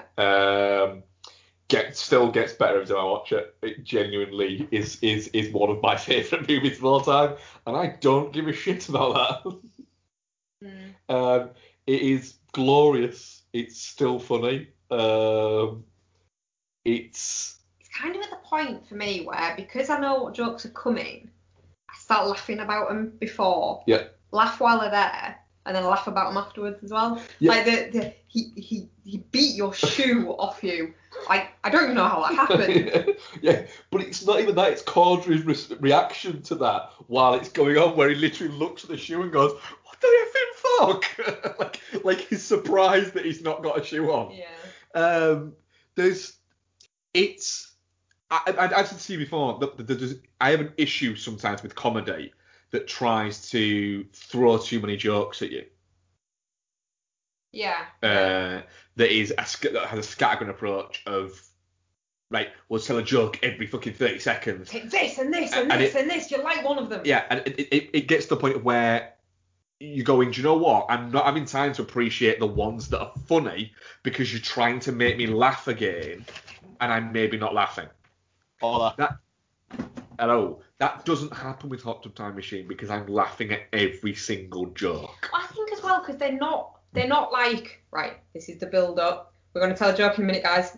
Get ready. We're going to tell a joke. It's just all fucking funny because they're all funny guys. There's a literal moment in Hot Tub Time Machine where Rob Corddry makes everybody laugh within the scene. Is that and they have to boyfriends, gay ones, yeah, where they have to keep it in. Yeah. And the thing is, there's within the culture that we're living at the moment, I think it is starting to settle a little bit. There's been a need to kind of well, we can't have bad people or just dickheads essentially on screen, because if you laugh at a dickhead, then clearly you're a dickhead and you agree with the dickhead. It's not. It's just sometimes dickheads say funny shit. And Rob Corddry's character is a dickhead. You're not supposed to like him. You're supposed to think he's a dickhead. Violator. And the movie constantly tells you, literally has John Cusack screaming, "You're toxic. There's nothing that you can't fuck up. You're the violator." And it's like, he's not the violator because it's a good nickname. It's because he's just an unmitigated prick. Yeah. But yeah, it's just a really great time. It's an all-in-one night movie, basically. Yeah. That is about guys coming to terms with their growing up. Their regrets about. Yeah. Yeah. And there's something kind of prescient about it. There's a kind of like, if you could, what would you change kind of element to the ending as well. Like, obviously they've gone back. Yeah.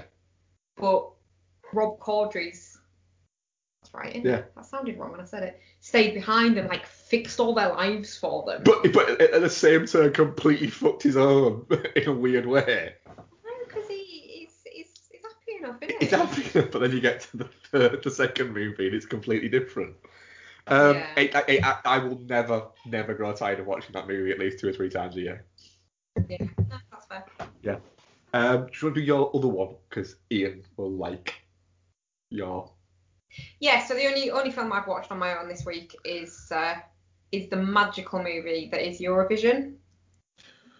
Volcano Man. Yeah, I also watched Eurovision. I wish we got a full version of that song in the movie. It is annoying. Even the soundtrack's only got the bit that's in the movie. Oh, really? Yeah.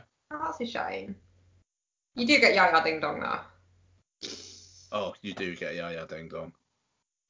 Do you know what? I was explaining this to I've explained this to a couple of people since sort of watching it and going, it's a film. It's called Eurovision and it's set at Eurovision, but it's not really about Eurovision. Like, there's, what is it you refer to it as, Ian, when it's too, like, you need to know too much about the baseball field? Is it Inside Baseball? Yeah. There's none of that to it, with the exception of that one scene at the party where they do the song along.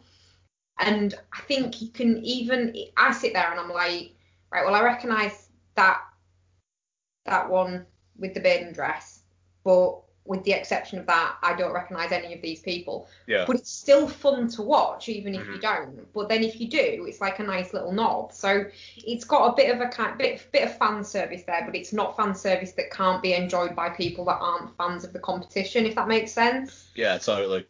Yeah. Because that scene's fucking brilliant.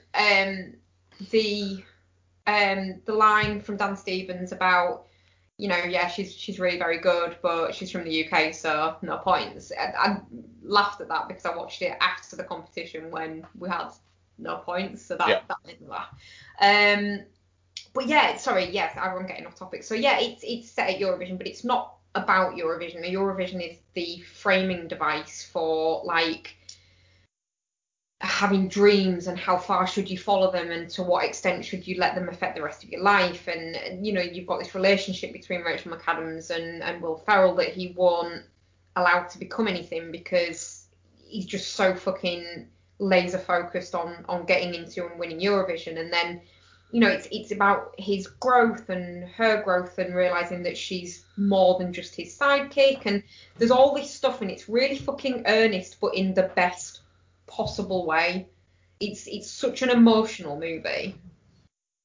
Yeah, I very much agree with that. It's emotional, it's funny. I'll be honest, on this second watch, the length didn't bother me as much as it did the first time round, and it didn't bother me that much the first time round.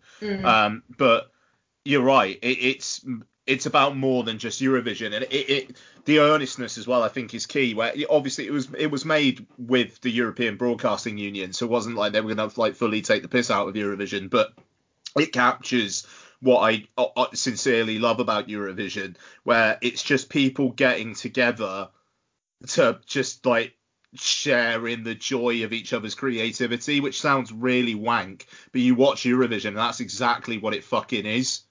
I think Will Ferrell mentioned something about that and said that Eurovision is just joyful, and how can somebody not like joy? Yeah.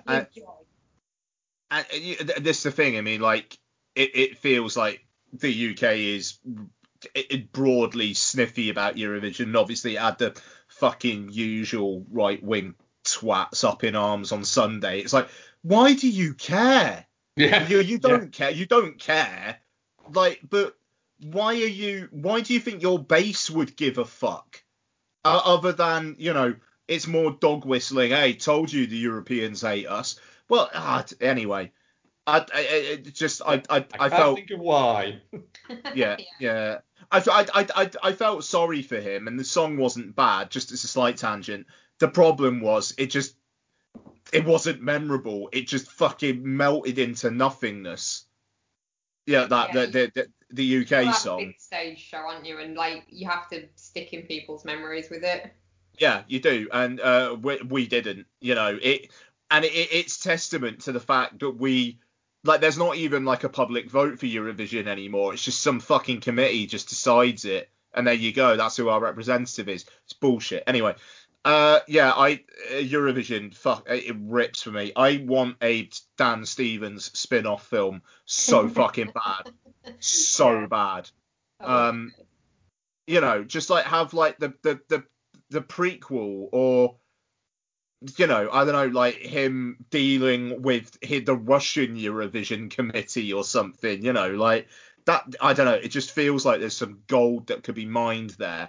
And I must say as well, I love that Dan Stevens on social media is so like grateful for how much people like Eurovision, and the fact that he's just got this character that brings people joy, and he leans into it. It's I honestly, it was in my top 10 last year. It is one of the cinematic highlights of last year for me. It feels like a film that's going to age like a fucking fine wine as well. It does, because it literally has a point. I didn't watch this year. I'm a little disappointed that I didn't, to be honest. But it has a point where people can watch it every year, and that is where it'll get new people watching it. And it will end up being, I think in 5 years' time and then 10 years' time, it will end up being, it will grow into being something of a weird cult classic. Definitely, yeah. Yeah, I can see that. And yeah, I love it. Sorry. That's all we watched apart from the Saw movies, isn't it? Yeah. So, let's talk Saw and Spiral. But I want to lead off here. Now, Mark WhatsApped me his opinion on which one I think was his favourite, which feels to me like madness. Mark, what's your favourite Saw film? Well, with the exception of Saw, because I think Saw is a genuinely great thriller. But my favourite of the what is it ones, all the sequels is it Saw? They've all kind of blended a little bit into one. Yeah, they have. Yeah, So it's Saw 5, the one where the guy's investigating Hoffman. yeah, Yeah. that's that one. The I like FBI that. agent one. I think it's a bit more on the procedural side of the actual Yeah. FBI investigation. Yeah. It And it's the really only one- leans into the soap opera. Yeah, it's the only one directed by David Hackle. Yeah. I really quite liked Saw 5. It's fun. It's what I say. I've coined a new phrase because of the Saw things. Go on. Skin blobs. Oh, skin blobs. Yeah.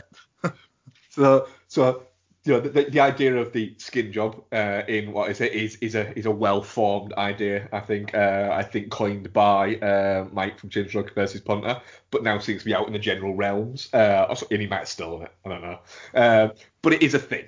You know, you have these generic, young male actors that all look the fucking same, that have zero personality, skin jobs.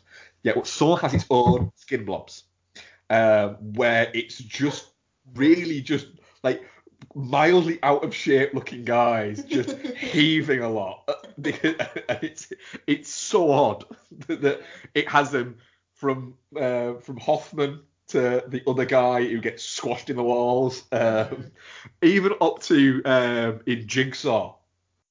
Is it Logan in that? He's a bit of a skin blob, isn't he? Well, the guy who turns out to be like Jigsaw's accomplice. I mean, they're all. I think inside us all we're Jigsaw's accomplices now, aren't we? I mean, even Carrie Elwes is a skin blob now. Yeah. I will say, Jigsaw. It is a piss take how it's like you've been through all these previous 7 films, but hey, guess what? There's another one. The thing is, it's like, yeah, does it all on his own. Oh no, wait, he's got this one accomplice, there's 2 accomplices, there's 3 accomplices, there's 4 accomplices, and he's got 2 accomplices. Oh, there's another one, by the way, as well. and the fact that fucking Hoffman just goes off fucking bat and just becomes a straight up murderer. Just straight up murderer. With Julie Benz, isn't it? 5. Yes. Where it's actually, you're watching the test, but it's actually happened years and years before. Yeah, which they do a couple of times. They do that, yeah. I actually really, really fucking enjoy the test bit in this. And when they get to the end and they're like, none of us had to die. Yeah. I really enjoyed that about it. Yeah. That they could have all just survived. Yeah. They were just dickheads. Yeah. Yeah, it's interesting. I think Saw 5, like I say, like I've been saying, the soap opera aspect of it, like, gets me through 5. I just wasn't as into it, but I will say I think they do Hoffman really dirty, because like in 4, it's like, okay, he's the whoa, okay, he's actually one of the accomplices, wow, and then. I don't know, because they do it with Shawnee Smith's character as well, where it's like they're just not as pure as Jigsaw, as John Kramer. You know, like he's the one with the purity of vision, and neither of those two have that. And then with Saw 7, Hoffman is just like essentially almost like Michael Myers. Yeah, it's reached that level of he is just like the bogeyman essentially. Yeah. And I don't know. It feels like they were just twisting themselves into knots about how to resolve this stuff. I mean, Saw 7. I mean, I'm interested to. Well, I'm interested to hear you guys talk about all of them, but just while we're on this, like Saw 7, for me, I was like, that is straight up out of those original 7, by far the worst one. But how did it land with you guys? The bringing back of Gordon was a little bit. You didn't need that. It felt a little. We're all his accomplices now, Mark. Yeah, it is a little bit kind of crap, isn't it? You are 100% right. The blood looks wrong. It's way too light. Yep. and there's so many things getting thrown at the screen. It feels like the cheapest of the what is it, and not like in terms of production value, in just a cash-in. The most cash-in of them all. It's the laziest motherfucker. But hey, they got Chester Bennington in it, so there's that. Yeah, but even all that, it feels so out of sync. It does. Of the rest of them. Yeah. It feels like the rest of them, like you say, feel like this weird kind of like this weird soap opera that's happening. Yeah. And then this feels a little bit like it was the script to a different movie that they turned into a Saw movie. Yeah. Yeah. You know, the Cloverfield. Yeah, the traps became too elaborate. They were like mouse traps rather than just. There was a simplicity. This is the one where he had to save the people, wasn't it? Yeah. Yeah. And then his like wife just gets like horrifically fucking burnt to shit at the end. Yeah. Like that is horrible. But even all of that just felt a little bit like it's moved along from the misguided ideas of justice that Jigsaw had to just, we're going to teach this guy a lesson. What, by murdering a load of people? I don't think you can take any moral high ground now. Yeah. That's it. Whatever you think about John Kramer as Jigsaw, his motivation was to get people to appreciate their lives more. Like it was a test, and if you value your life enough, you will pass this test. Whereas, like you say, oh God, what's her name? Amanda just starts making unbeatable traps. Hoffman turns into Michael Myers, and then Gordon as well. He's just making all the shit in the background. Like, what's his motivation? Yeah.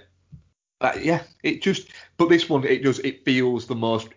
They're quite mean movies. This one just feels quite, not even mean. It just feels a little bit like, I don't know, like they've run out of ideas. Yeah, well, which is why I think it took quite a long time for us to get a sequel. For Jigsaw to come out. Yeah. Yeah. Which is your favourite, Bex, of the? You know, I mean, it needs to be number one, but. I mean, it's obviously number one. Which is your favourite though of the sequels? Can't include Spiral Book of Saw because we'll talk about that soon. Spoiler alert: it wouldn't be Spiral. That's fair enough. I don't know. I do really like all of them for different reasons, really. Now wait a fucking cop out. Well, it's difficult because they have, to an extent, all blended into each other. Because we watched them all so close together, it's just like one really long movie that we watched in bits. Yeah, make sure you don't fall off that fence you sat on. I like probably the same as you, to be honest. I like 5? Yeah. Because you were like 2, didn't you? I did like. And I thought 2 was garbage. Yeah. It's too long. It was so bored. The reason it wouldn't be 2 is because you've got 2 stories running alongside each other, and it makes, that's the one that's really long, isn't it? Yeah, it's 3 weeks long. But it's too long because you've got 2 separate main stories rather than a main story and a subplot. Yeah, but one of the main stories is really boring. Which one? The one in the house? Yeah. Yeah, but the what's his name's one is quite good. Even that's not that good. Get over your son's death, you bitch, is basically the whole motivation on that one, isn't it? A little. Yeah. I mean, he's entitled to be sad because his son died. It felt It's encouraging to let go of the anger and just have the grief. But it felt a little bit with that guy, like they were just pouring misery on him. Yeah, like making him burn up all his son's fucking old toys and stuff like that. That's horrible. Yeah, and making his wife an arsehole didn't help. It was just a little bit like, wow, this guy cannot catch a fucking break. And now Jigsaw's pissed with him.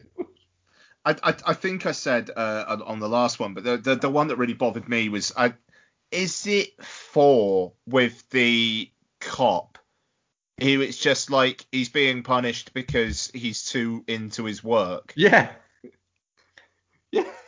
And it's like he hasn't done anything bad. Like, I mean, yeah, well, all right. I mean, like on a domestic level, he has, but and just the whole kind of like the moral being like, don't run through doors. Yeah. It's just like, what? Always should wait if I run through a door. It's like, I mean, you kind of goaded him to run through that door. Yeah, 100%. Through that door. It had a good kill though. What, Donnie Wahlberg? Yeah. Yeah, it's fucking spectacular. Like the Saw 2, 3, 4 mini trilogy of Donnie Wahlberg gets fucking fucked up is a treat. But as well, it was almost like they realised really late on. Oh shit! There's some ice above him. Oh, I didn't notice that. It's like, it's been there the whole time. How have you not seen this giant contraption? I did like the kill in number 2, where the lady gets frozen, the witness lady. That was good. Bet that really fucking. I don't like frozen stuff. No, it weirds me out. Okay. And yeah, I don't know. I don't like. I did notice that I was there was certain moments in this where I was a bit like, yeah, no, don't need to see this. Seen it once before, don't like it. Can make me getting more squeamish as I get older. You reckon? Yeah, I think I am definitely. And I think once we get into the spiral one, I will say one of my big thoughts about a holistic view of a big part of these movies that I think is not very good. Oh, do you know what? One that we've not mentioned, the bit where the bad man in number 2, I think it is, pushes Amanda into the fucking thing and needles. You couldn't watch that. Can't watch it. You had to leave the room. Yeah, that's rough. So it's like, don't need this. No one dies. Nothing really happens. Just a load of needles. Gonna leave the room though, because nope, don't need this. Yeah. And Jigsaw, we've not mentioned really. What do you think of Jigsaw as a bit of a soft reboot? It's good. However, the bit you're watching of it is the original instant, the original Jigsaw game. But the language and the tone of it feels more set in the time space that you're actually watching it, if that makes more sense. Yeah. It feels a little bit out of step with that, and it could have been, I don't know, it felt a little bit like, right, so you just recreated the exact same game and the exact same things happened. It just felt a little bit like they had an idea and then went for it and didn't actually think about it enough. We decided, didn't we, that Ryan, it was a bit harsh on him. Because he did his thing as a teenager, and then like he's like a grown ass man now, and he's getting punished for it years down the fucking line. Yeah. They were all bad people. Yeah. None of them were good. No. But it did have a hot redhead who was a bit mad. Yes. Which is always a good thing. Yeah. So that feels like it's time to move into the climax of our Saw rewatches. And what better way to finish it off than with Spiral from the Book of Saw, starring. Sorry? Didn't realise there was a book. We were talking about this on the way back. It's not like he fucking published a pamphlet and sent it out to people like, this is how to carry on my legacy. I mean, maybe that's Saw 10. Maybe. The pamphlet of Saw. Yeah. The one sheet of Saw. The email blast of Saw. Sorry, Ian. No, I mean, like, it's just a Jigsaw just wants to make it like, it's like, get a paper cut or not, make your choice. Yeah. So this is Chris Rock, Samuel L. Jackson, Max Minghella, Marisol Nichols, and others. And this is the story of a detective, Zeke, played by Chris Rock, who is investigating a series of Jigsaw kind of copycat things going on where the victims are all cops. I think that's probably what needs to be said there. As always, all spoilers all the time. So I'm going to start with Mark. Mark, at what point did you know that Max Minghella was behind it all? Really early on. Really, really, really early on. Like, really early on, when he looked at a picture of Samuel L. Jackson and went, well, you know, your father was the reason why I became a cop. This is what I've wanted for 12 years. Yeah, and it was like... This exactly. So it was like, when he said that, it was like, so he's the kid then. And it was almost like, you know, when you walk out and he's there, it was almost like, as an audience, everybody who is watching it will go, yeah, we know. I think it's interesting. I was listening to the Q&A podcast the other day, and they had an interview with Darren Lynn Bousman. I forgot to say he directed it, and one of the writers, and they were saying that, you know, the reveal of the killer isn't the twist in the film. The twist is the game that he plays at the end. It's like, you know, when that music kicks in, that's when you know it's the twist. It's like, you know, if it wasn't the twist, then why do you try and fake it out that he died? Yeah, which is so obvious that he didn't die, because it's the only one you don't fucking see him. And it's Max Minghella, a main character. And what was, if that isn't the twist, what the fact it's a game is the twist. So the fact that he's got his dad, well, we kind of knew that. Yeah, that's the thing. They don't really explain what. Well, I like the twist being that Zeke is going to have to choose between essentially like his morals or protecting his father, like blood being stronger and all that kind. It's very, very weak sauce, that. Yeah, that was the exact phrase I was going to use, was weak sauce. And I think, to be honest, overall for Spiral, the phrase you could use is weak sauce. It's 93 minutes long, and it feels chopped to shit. It's edited into incoherence, yeah. It makes just no sense at points. It's trying to tell us too big a story in too short a space of time, whilst also, for some reason, being a Saw movie, which is just from the book of Saw. This is another Cloverfield. It does feel a little bit like a Cloverfield in that sense. Make a serial killer movie about a serial killer that's killing dirty cops. It doesn't have to be from the book of Saw. It's such an oddity. But then you are watching a Saw movie that stars Chris Rock, Max Minghella, and Samuel L. Jackson. And so there was a point where I was watching it and I was going, this is mental. The fact that none of the Saw movies really at any point have recognisable stars. No. Even ones that are on the wane or anything like that. You know, out of the other ones, probably the most recognisable person in them is Julie Benz for some reason. Yeah. And that almost seems like she got fined for something, so I had to make a quick buck. Well, just before you move on from this point, this isn't a movie about Zeke Banks, William Schenk, and what's his dad's name, Marcus Banks. It is Chris Rock. Max Minghella is actually fine as William Schenk. He's fine. He gets into the character. And Samuel L. Jackson. They are not acting in this. But there was a point, like I said, I'm saying where Samuel L. Jackson, I was thinking, this is odd. He is literally the actor in history who has made the most amount of money at the box office. And he's in a Saw movie? The simulation has gone wrong. Yeah, I'll be honest.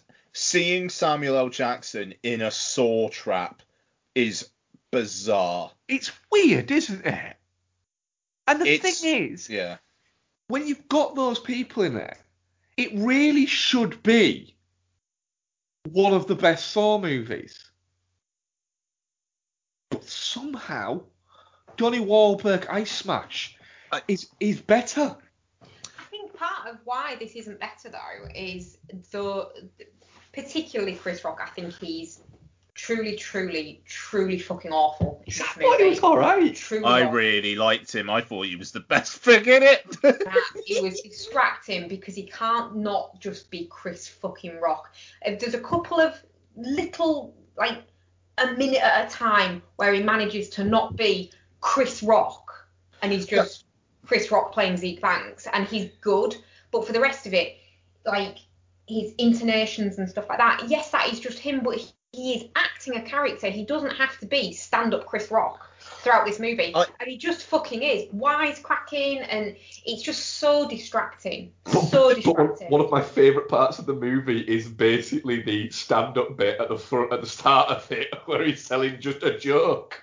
No, what about Forrest Gump? Yeah. That bit's fine, yeah, but then it just carries on, and it's like... Well, I would slightly beg to differ there, just in so much as the first act or so before it really becomes personal, he's in complete I don't respect fucking anyone around me, like, because they are all crooked in some regard, and I am just gonna mouth off to fucking whoever. I give no shits.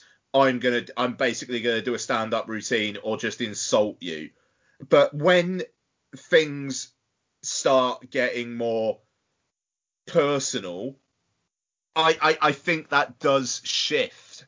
But how much I like his character, and I really like the fact that he is just a good cop.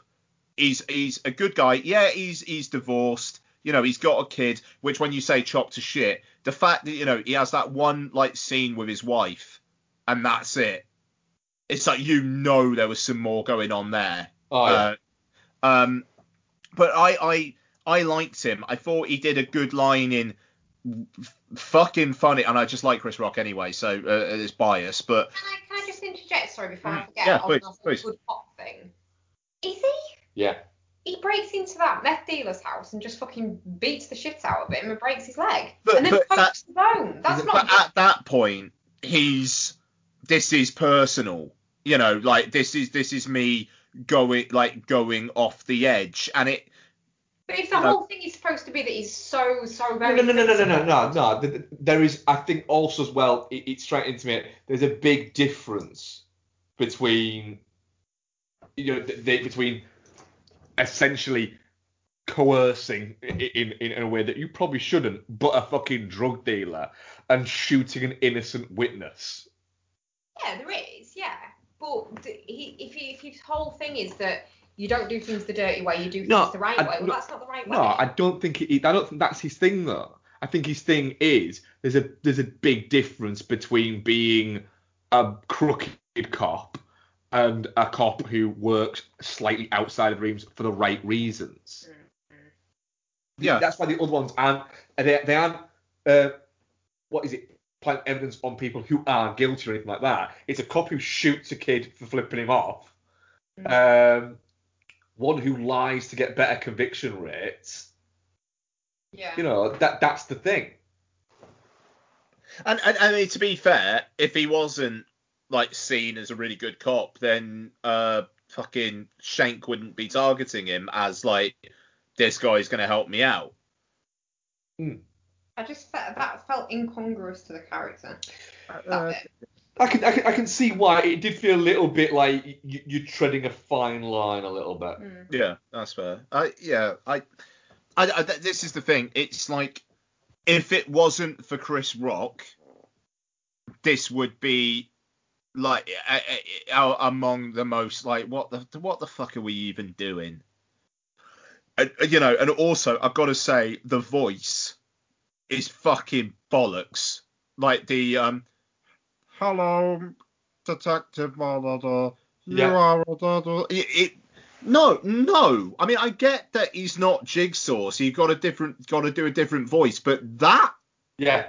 Make it sound vaguely threatening or menacing or anything. Hello. But the thing is, I think I said to you when we're talking. It's not a million miles off, Bex. A really good. The good thing that they did with the first Saw movie was they picked a very good character actor in Tobin Bell. They didn't just pick just a random. They got a character actor, and then he played that character throughout. And Tobin Bell is a good actor. Yeah, he is. You know, and he'd been doing it for 20 odd years before Saw. They didn't pick like they did with Carrie Elwes, somebody who star had burnt bright and then had burnt out a little bit. They got hey, it's that guy from That Thing kind of actor. And then with this, it was, just you could have even mimicked Jigsaw's voice. Yeah. Because I'm sure the tapes will be out online and there'll be some kind of software for turning it into it. Oh God, when's it set? Is it set like now? Now. You Not right now. You can probably literally buy on the internet fucking John Kramer voice hiders. Yeah. Yeah, the voice thing was crap. And all the traps were shit as well. The traps, that really pissed me off actually, because I said to you, didn't I? They're supposed to give them an opportunity to get out if they want to live enough. But the thing that's going to kill them starts at the same time as the thing that could potentially save them. Like that guy with the finger pulley Chinese finger trap situation, he bites down on that thing to rip his fingers out pretty much straight away. And he has a little bit of a break where the first one comes off, but that's a reasonable thing. He does pull all his fucking fingers off. And he gets electrocuted anyway. The lady with the wax, the police chief lady, she is rubbing her neck against that blade, trying to do what she's been told to save herself. But the wax is already coming down. She had no fucking chance. Yep. They're stupid traps. Yep. So yeah. Yep. Agree. Right. I am a very, very mild, definitely not shit. I will now say my piece on what I think is one of the worst things of the Saw movies. Oh yes, please do. And I think that Spiral proves this. I don't think Darren Lynn Bousman's a good director. This is a poorly made film. It is, yeah. Yeah, that's fair. It's hacked together. The story is paper thin at best. It's another script thrown into being. It has no relation to the Saw movies whatsoever. It is a shameless cash-in that could have done better. Yeah. You don't have to have a link to the John Cray thing, but even, let us say, just having the fucking voice be there. Or something like that. Have it something. But this just, it feels so all over the place. And I'm going to say it, don't often say this, but it should be 10-15 minutes longer. And you might have a more cohesive movie. Yeah, the editing in this. But everybody, when they're watching something, goes, I know that place. Yeah. And then they just go there. Yeah. It feels really flimsy. Yeah, and then, that's Smackhead Joe that is there. Oh, he hangs out at the old paper thing. I'll go across there. Knock, knock. Smackhead Joe. What? Has that guy just been waiting for him? Has Max Minghella just been waiting for him to find that out and get there? That's it, innit? Yeah. Yeah, literally. It's been like, fucking hell, is this prick gonna fucking turn up? Literally, fucking Chris Rock keeps fucking texting me saying, wait, where you at, motherfucker? And they're going, I'll be there in a fucking minute, alright? Fucking feeding my fake kid. And then there was even a point where he says, someone needs to keep this out the press because I need it for his wife. And the fucking, the police captain doesn't go, are you married? Yeah. Like, she should know that. Yeah. She doesn't even walk up and look in the air and go, but wait a minute. doesn't have a wife. Anything I don't like think she's that. struck a beard like that. I think she might.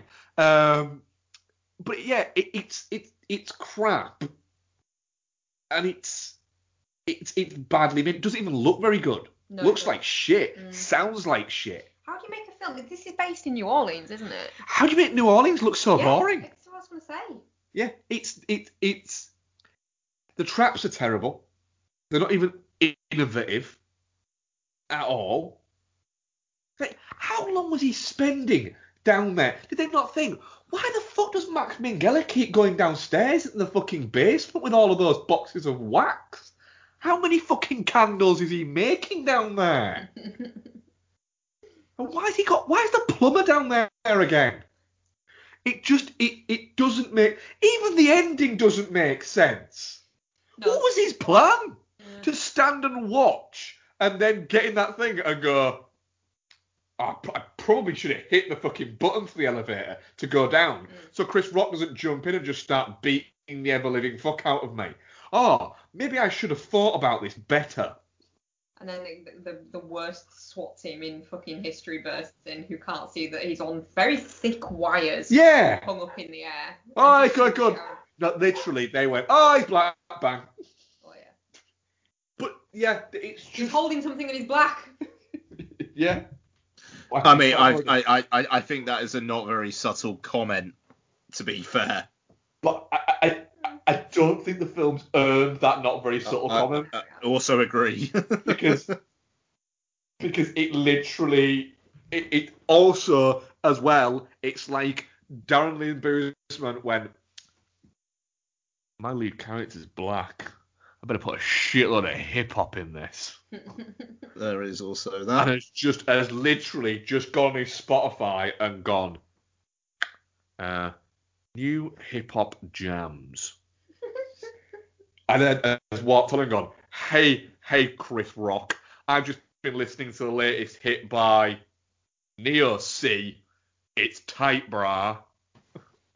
And Chris Rock's been like, what?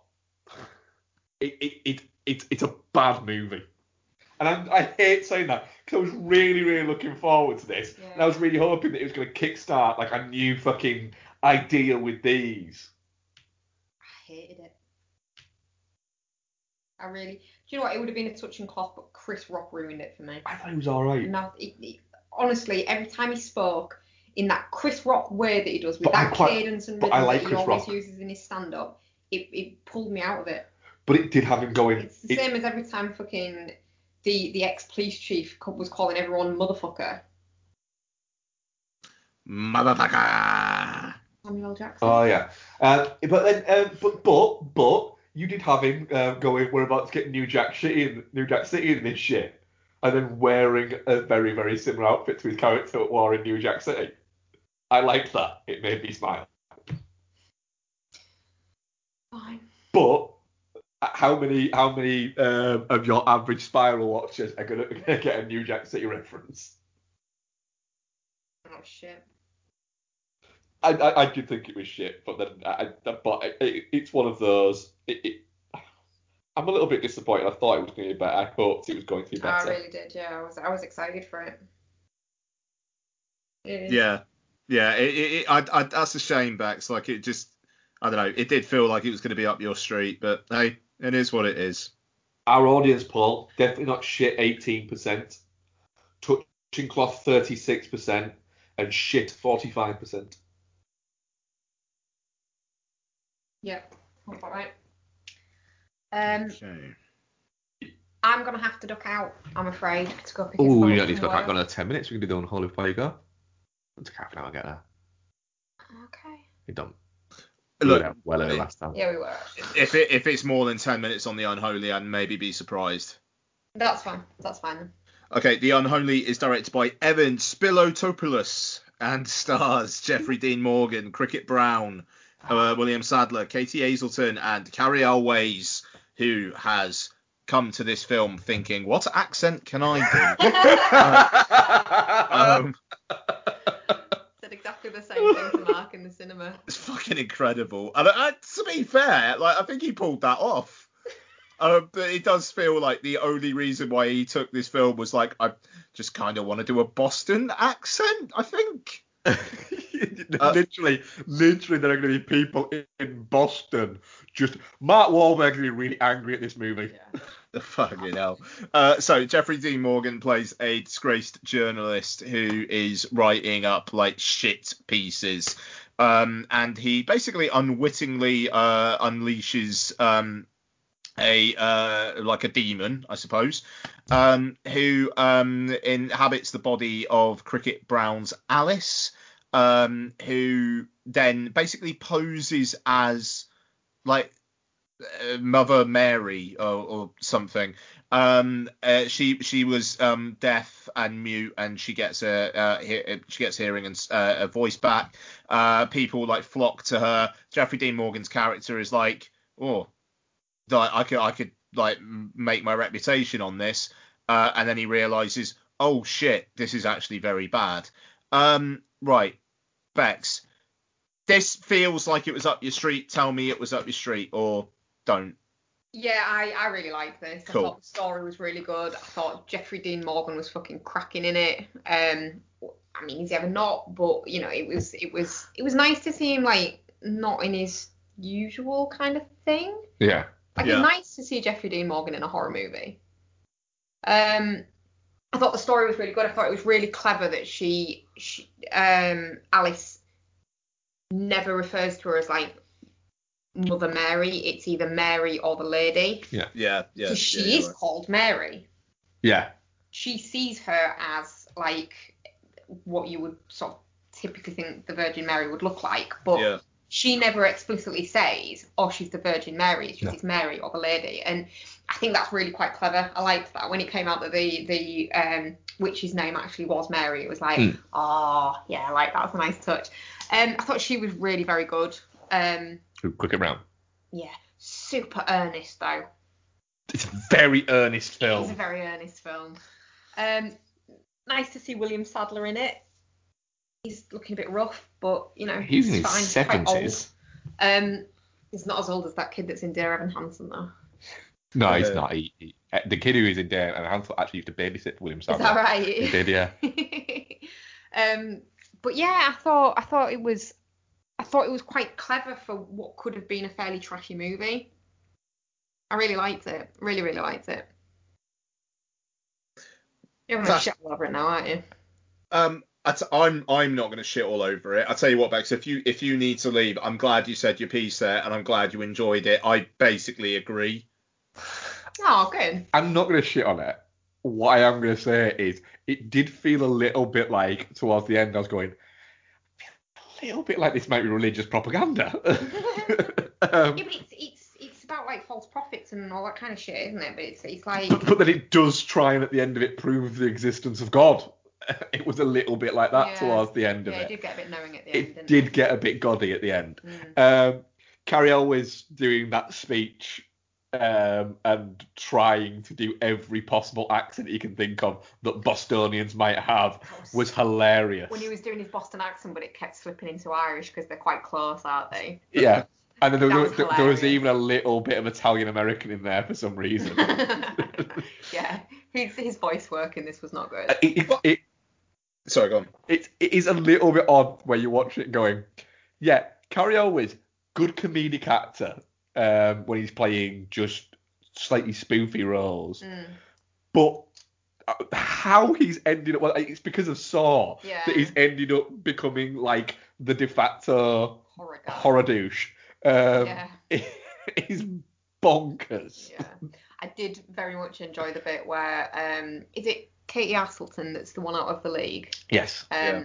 When Jeffrey Dean Morgan finally admits to her that he was the one that brought the doll and started it all, and she's just like, didn't tell me that. He tells him off. Yeah. I liked the priest that got burnt though. He was good. The Monsignor.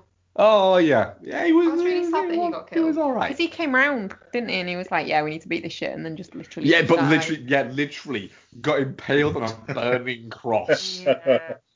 It was a little bit. You watch it, but then the movie almost teases because it's like, oh, it has to be sealed by holy wax, And then the shot of him getting impaled, as the shot comes out as they're leaving, it's like him on fire at one side of the screen, and there's a candle at the other side. And I was watching going, oh, it's going to be badass. His hand going to come out and grab the candle or something like that. Nope. No, he's just dead. He's just dead. I did like the fact as well at the end that the Virgin Mary statue started crying again, because when she came back to life, I said to you, didn't I? Well, hang on though, because her bloodline is there again. So could she not just? So you think we might get the Unholy too? Possibility. Yeah, I'd be up for that. It was very earnest. It was very. It got a bit preachy towards the end. It had a budget of 10 million, and I think 9 of that was spent on Jeffrey Dean Morgan. He's really good in it. He's fucking. Sorry, just. I was really surprised that he was that dialed in. Yeah. And he only does stuff that he gives a shit about. But I mean, Carrie Elways as well. In all fairness, he's doing all the accents under the sun, but at least he's more awake in this than he is in either of the Saw appearances he makes. Yeah. You know, yeah. He's fine in Saw, but he's not good in the later ones. No. I don't think he's great in Saw, to be honest. I mean, Saw 7, he's fucking awful in that film. But I mean, he's fair. Who his two fucking mates are. In the other mask. Yeah. Yeah, you never find that out, do you? They'll be in fucking Squiggle from the Book of Saw. Pamphlet from the leaflet of Saw.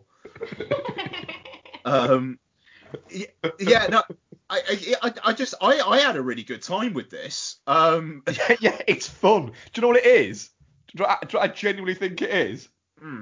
It's my brain's gone dead. It's hey, want to see fun, St. Maud? Yeah. But it's that. St. Maud, but good. St. Maud, but good. Oh God, fuck! I tell you what, that's a pull quote and a half. So fucking contact us. You can get that. St. Maud, but good. Film bastards. Yep. Let's go. That's what it is. It's fun. It's I didn't realise it's based on James Herbert novel. Yeah. Yeah, fucking hell. The directing's a little bit OTT, but not like stylish OTT. Just a little bit like I said, it's earnest and it's really trying. What is it? And I can't work out whether or not it's purposefully being like that because of the context of the movie and these people fall for shit like that, or if it is just that that's the type of filmmaker he is. But like with the Virgin Mary bit there and the visions and all sorts of things like that, all feel a little bit. It feels like a movie that would have been made in the mid-90s rather than the now. Yeah, I mean we're suckers for movies about Catholic stuff, aren't we? Yeah. That's always gone on like this.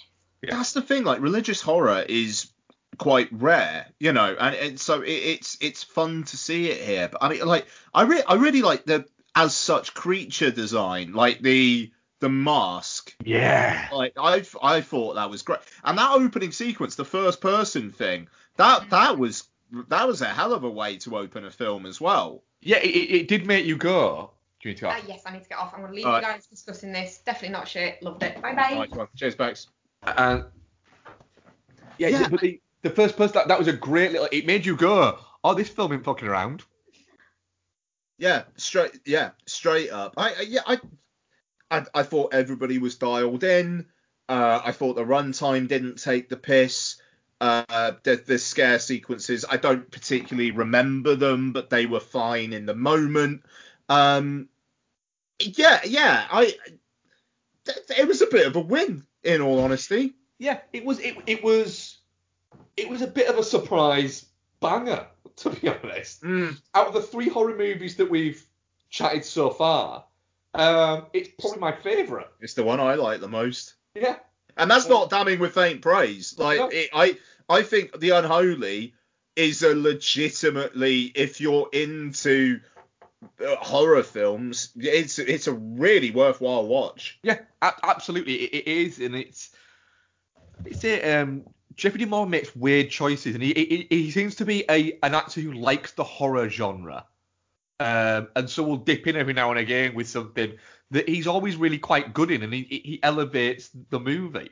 But it's, like you say, it gets its shit done. It's just about 100 minutes, 99 minutes, something like that. But it easily fills that time really quite well. It was a nice surprise, to be honest.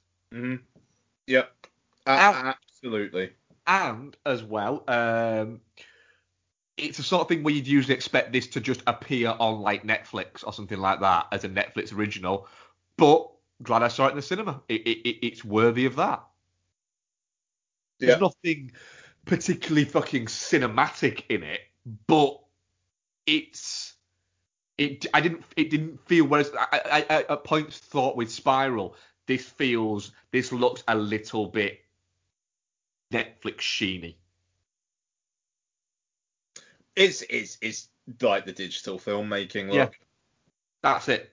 It's just how films look these days. It is, and and you can get people who can fuck around with light and make it look make digital look better, or you can get people who will just shoot with digital and just utilize it as a good tool to use. Yeah. But overall, dude, definitely not shit. I had a really good time with it. Yeah. It's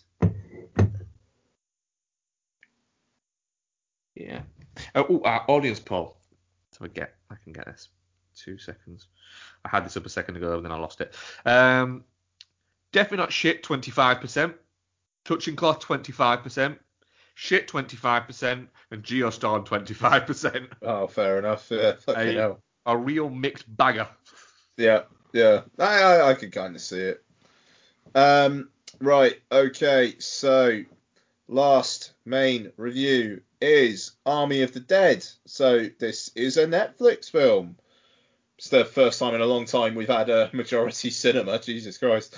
So this is directed by Zack Snyder, stars Dave Bautista, Ella Purnell, Ana de la Reguera, Omari Hardwick, Theo Rossi, Matthias Schweighofer, Nora Arnzidere, sure, Garrett Dillahunt, and Hiroyuki Sanada. Oh, and Tig Notaro, who, before I forget, the digital insertion of her into the film was pretty much fucking flawless. Fair play. You would not have told if you hadn't have known. Had you not known, you wouldn't have noticed.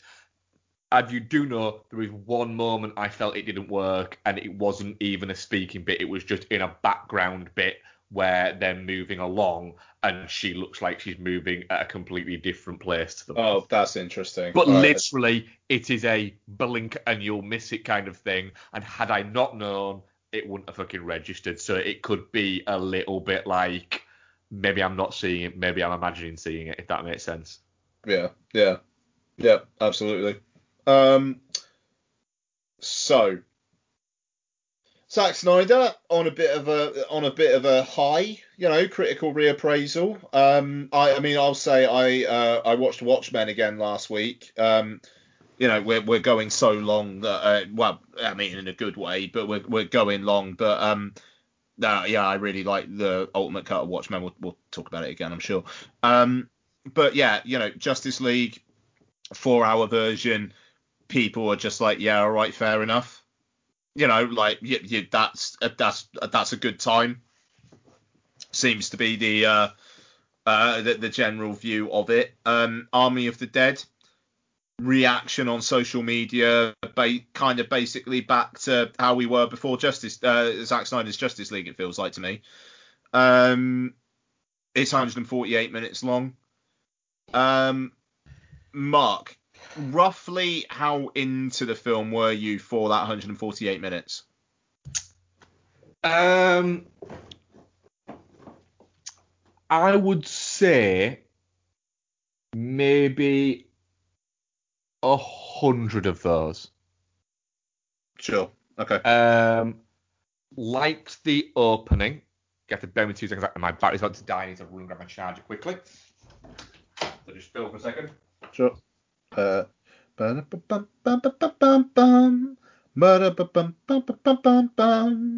I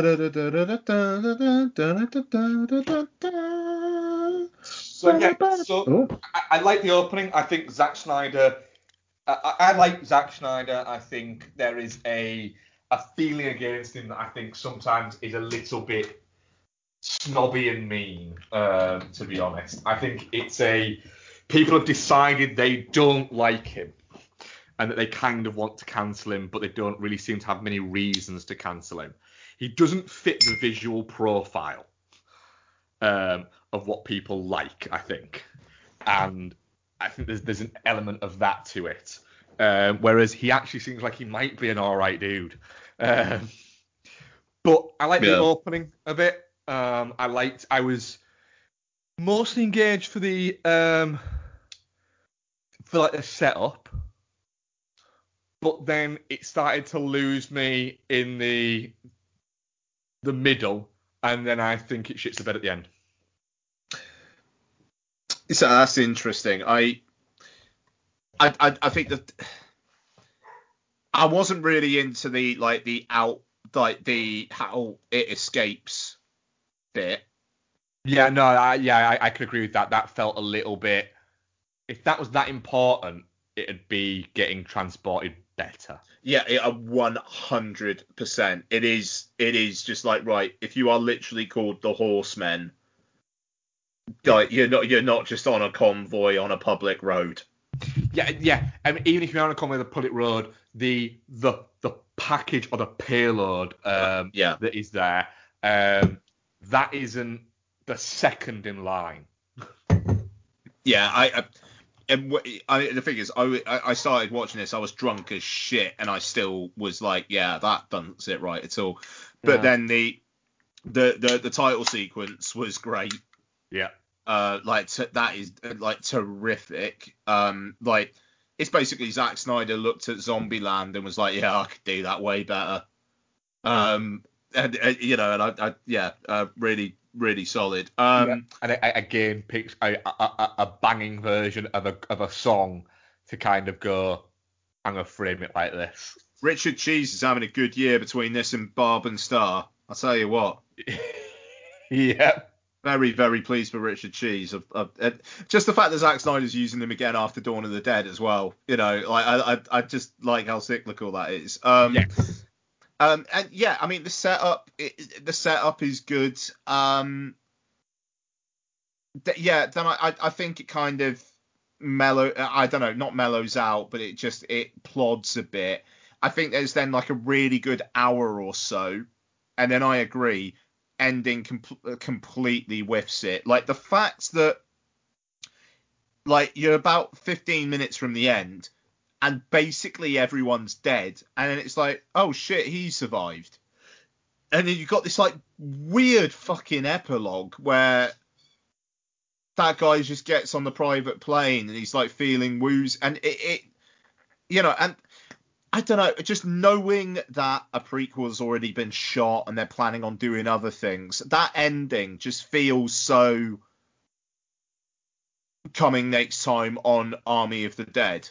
Yeah, they had all this in the bag anyway, because it's not, he's not, Snyder's just produced and done the story for the prequel, hasn't he?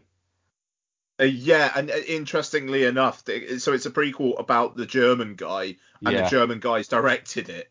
And it's a rom-com. Is it? Yeah, it's a rom-com heist film. Okay. Yeah. And then there's going to be an animated series. And I mean, I suppose this is one of my problems with the film. It introduces characters, and then 2 hours later, they're all dead or effectively dead. I mean, okay, Ella Purnell gets out of it. That's it. And it's just, if you're going to be 148 minutes long and use that time to set up these characters and then just like pretty much off every single fucking one of them, I'm just a little bit, I don't care. I was a little bit like that. You didn't need to get rid of Batista, for instance. Sure, no. You could have kept him. It didn't need for that. But also as well, it was literally the only character that survives it all is the one character whose fault pretty much everybody else's death is. Yeah. And that's kind of it. Like yeah, that you're right. wasn't enough. You didn't get behind that character enough because she just wanted to get back in there. She was not a good character. She needed to save this woman because she's got kids, don't you know? It's like, yeah, but she did make the choice to go in there. So it's kind of on her a little bit. I get the feeling like maybe she isn't the best mom in the world. But then, yeah, everybody else dies because she doesn't do essentially as she agreed to do. Everybody else dies. Everyone would have got out of there all right. Yes, they might have had to deal a little bit with the thing. Garrett Dillahunt thing. Yeah. But I get the feeling like they maybe would have been at a better deal with it had they not been having to fight off all of these zombies, which they wouldn't have had to have been doing because they'd have gone by then. That's a good point. Yeah, I just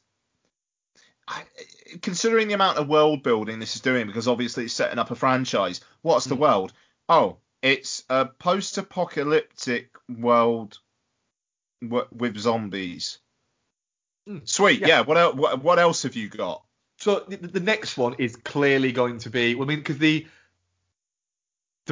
what is it one? The Army of Thieves is the rom-com about the origin story of Dieter. The animated series is about the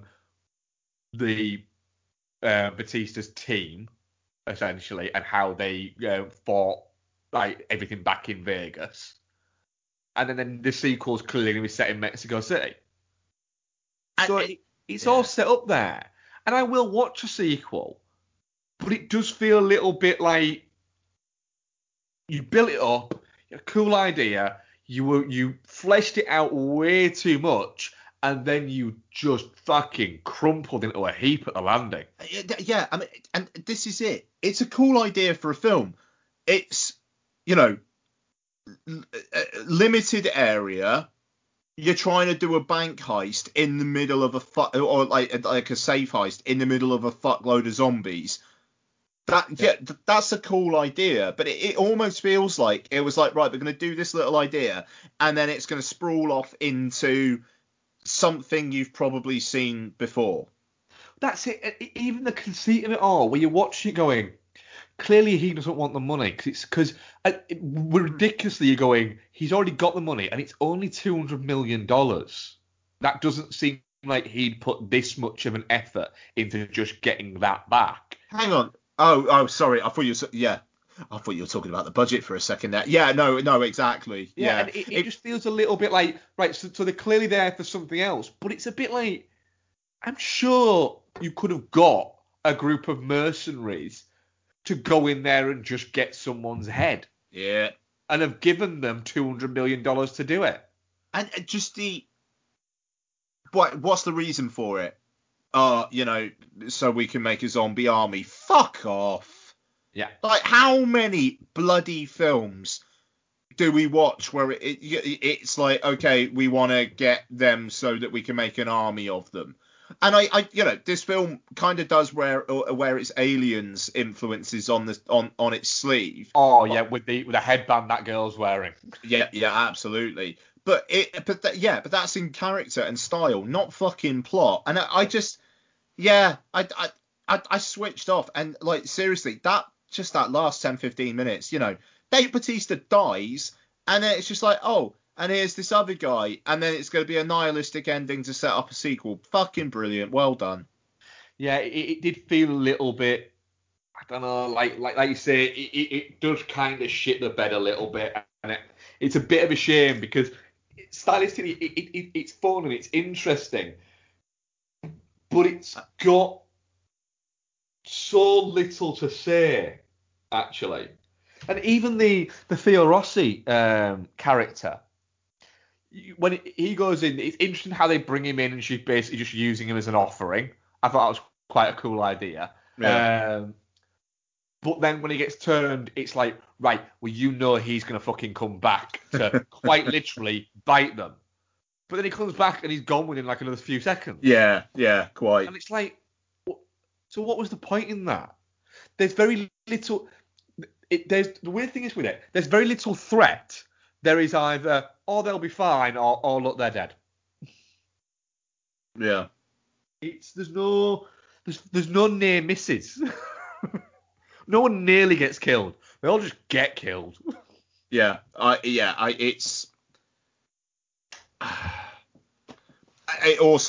never ever want Zack Snyder to be his own DP ever again. Yeah. There was a lot of right. Whoever's talking right now is in focus. Yeah, shallow focus all over the place. And everybody else is out of focus. Well, now that person's talking, so everyone's out of focus. And it felt a little bit like that. It also did feel at points like at the earlier points of the movie, where the camera angles at different angles and bits like that, and it's like that. It's like, right, this might be a little bit of one of these things where I think Zack Snyder is a talented filmmaker, but I just don't think he's a cinematographer. But I think he thinks he's a cinematographer. It's a film where the poster is more colourful than the film as well. It's fucking Vegas. So what are we going to do then? Oh, it's going to be yellow brown. But even down to things like what's his name? Is it Raul Castillo? Who plays the Puerto Rican dude who's got like essentially like a YouTube channel. Yeah. Him. He doesn't get to do anything cool after the YouTube video thing. Mm-hmm. You know, he doesn't get to do any sick kills or anything like that. He just generally just shoots at them. And that's about it, really. Yeah, What did his mate think he was going there for as well? Oh, that's a good point. It's so odd. Also, there's a growing dislike of heist movies is this trope of when the heist is being explained, having it being acted out, and then act it out differently later on. It feels a little bit... It doesn't work. Now it's been done too much, and it's just wasting time. This movie is already very long. It doesn't, and you can see where you can literally go, well, we don't need that bit, and we don't need that bit, and we don't need that bit, and we don't need that bit. Yep. You cut this movie down to 110 minutes without actually losing anything. And this is the thing. It's like with Justice League, it's 4 hours long, but it's like there's a lot of characters that are given a lot of time, and they have quite a lot of impact. Here, there's a lot of characters given a lot of time, and fuck all of them make an impact. Yeah. I have a feeling that the Army of the Dead 2 will have a ridiculous cast, but most of them will get killed off in the first very quickly. It'll be, well, Netflix have got deep pockets. We'll see what happens. I to be fair, I like Batista in this. I think it is kind of like combo of looking like he could murder you by looking at you, but also like acting with sensitivity. I think it's a pretty unique combo, to be fair, and he really does well with it. Yeah, I actually, it's one of those things with Batista. I think he actually is quite a good actor in that sense. I think he's going to be one where it's going to be interesting to see what he does. So he was recently asked about what happens after the next Guardians of the Galaxy. You know, are you going to sign on for another 3 movies and stuff like that? And he was like, guys, you have to accept the fact that when we start shooting the next one, he was like, I'm going to be 53, 54 years old. If I waited another 3 years, I'm going to be nearly 60. Yeah. He's like, I ain't going to look like this in 5 years' time. Yeah. It's already, it's difficult. And he seems like a guy who's quite, he seems like a smart dude.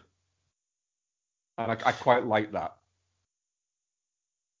Yeah, I mean, he's a smart guy, and he knows his limitations. And, I think he's probably thinking, like, in 5 years' time, if I can settle into character actor roles, or if no one wants me, that's absolutely fine. I'll just live my life. Yeah, it's that. He's going to end up playing aging tough men.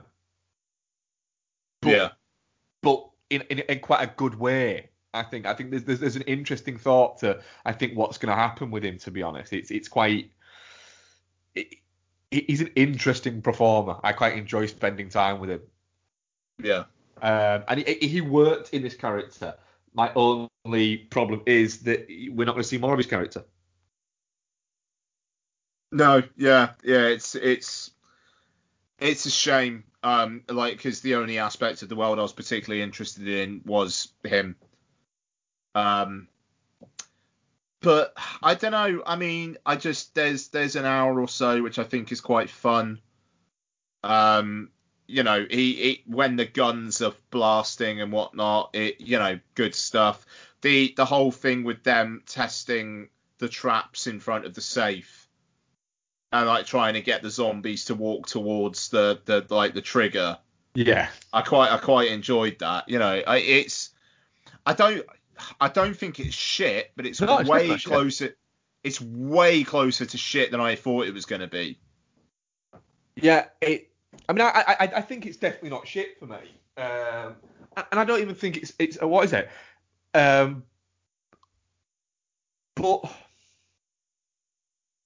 I feel like that there's a better movie there, and I think that weirdly Zack Snyder I think sometimes needs somebody to corral him a little bit.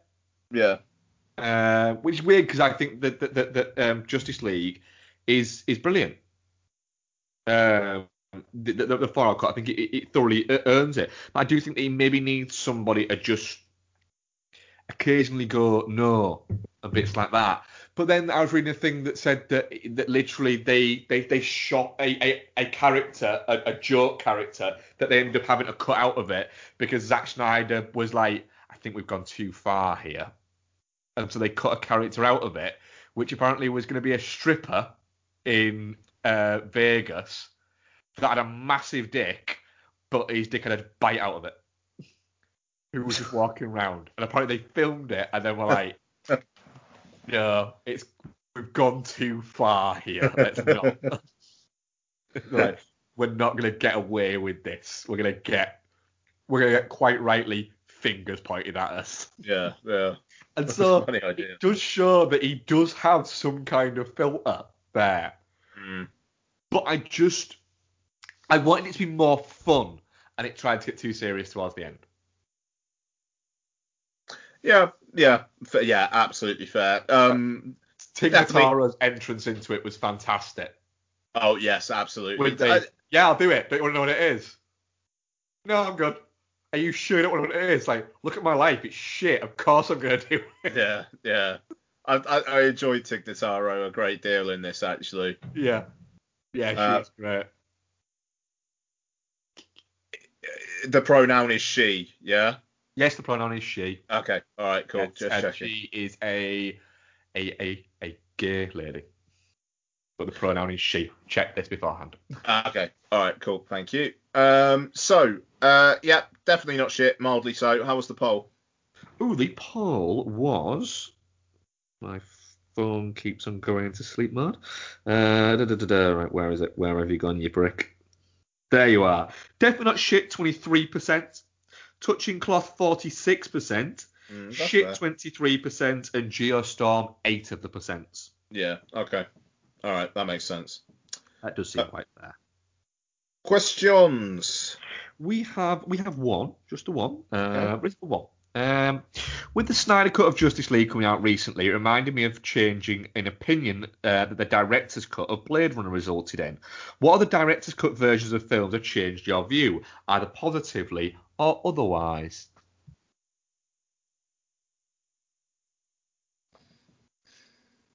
I mean, a big one there is the ever changing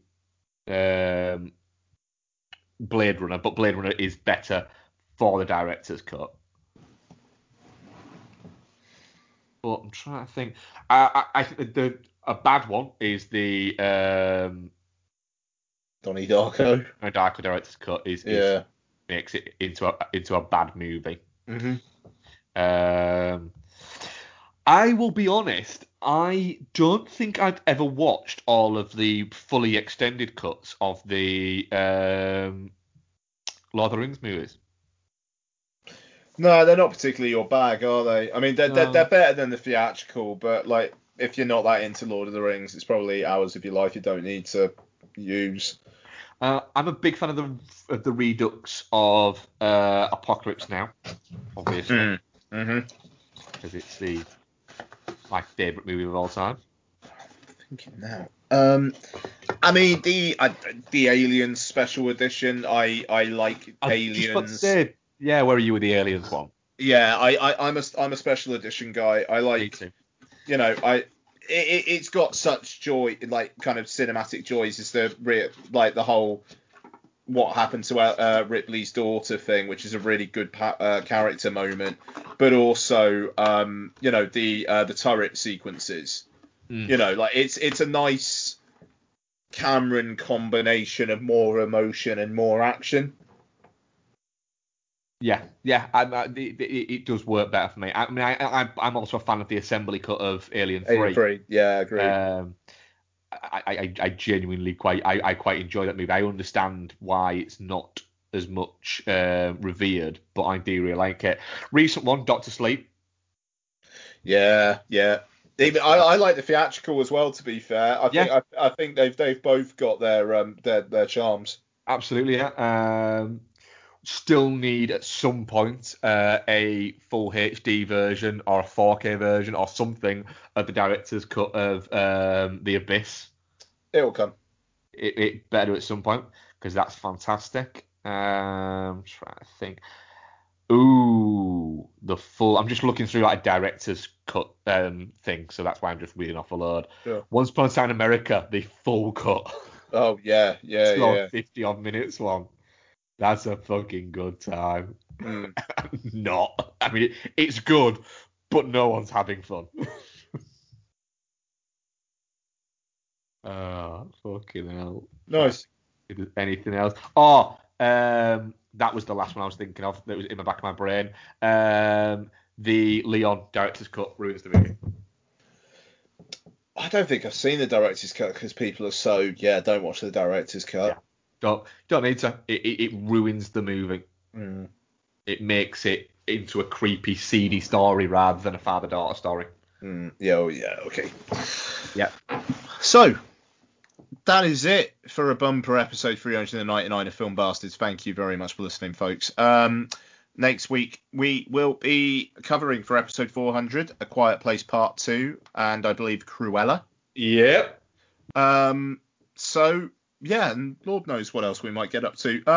So will we get to answer the mystery question of why isn't Emily Blunt wearing shoes in the Quiet Place 2 trailer? Oh, who knows? Still can't get my head around that. Why does it look like Digimon Hatsune is only in flashbacks? That is a good point, that actually, yeah. I'm gonna throw that out there right now. Yeah. I am looking forward to that film because I think it looks good. At the same time, I'm looking forward to it because I never have to watch the trailer again. Yeah, absolutely. And I've been to the cinema 3 times in the past 20 hours. Yeah, to be fair, I think apart from Peter Rabbit 2, it's played in front of every single fucking thing. Yeah. And it basically played in front of every single fucking thing the last time cinemas were open as well. So, yeah. And maybe the time before that. Yeah, it's weird thinking that like 14, 15 months after it was due to open, we're finally going to see it. And is it just kind of old hat at this point? It's odd. It is. It's going to be the same with Black Widow, where it's a bit like, right, we've done. It's happened. Can we all move on to the next fucking shiny thing now? It does slightly feel like that's what this summer is. It's like Fast 9. It's a bit like, all right, it's already out in China. I know you brought it forward a couple of weeks over here, and thank you for that. Could you maybe just bring it out next week? And let's just do it. Is it out in China now? Yeah. How's it doing? Oh, like really well. I think it's in whatever territories it's opened in. It's already done over $150 million. 163 million so far just in China. Yeah, like China, Russia, and South Korea. It's Fast 9 is gonna do just fine. Oh, that's made me feel like quite warm inside. Yeah, and I mean it's 3 weeks. Oh, nice. It's not. I mean, it's not even that fucking long. So you're looking at things and going, fucking hell, it's fucking June, fucking end of June. Oh, it's 3 weeks. Yeah. No, I know. It's interesting, and it's the first time there's like a football tournament going on, and yet they're bringing out big films at the same time as well in a while, because there's just so much to fucking pack in.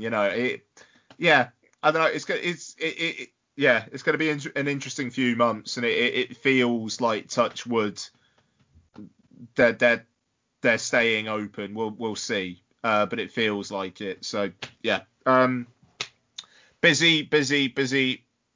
Several weeks ahead, several months ahead, quite frankly. So yeah, thank you very much, Mark. Thank you very much, Ian.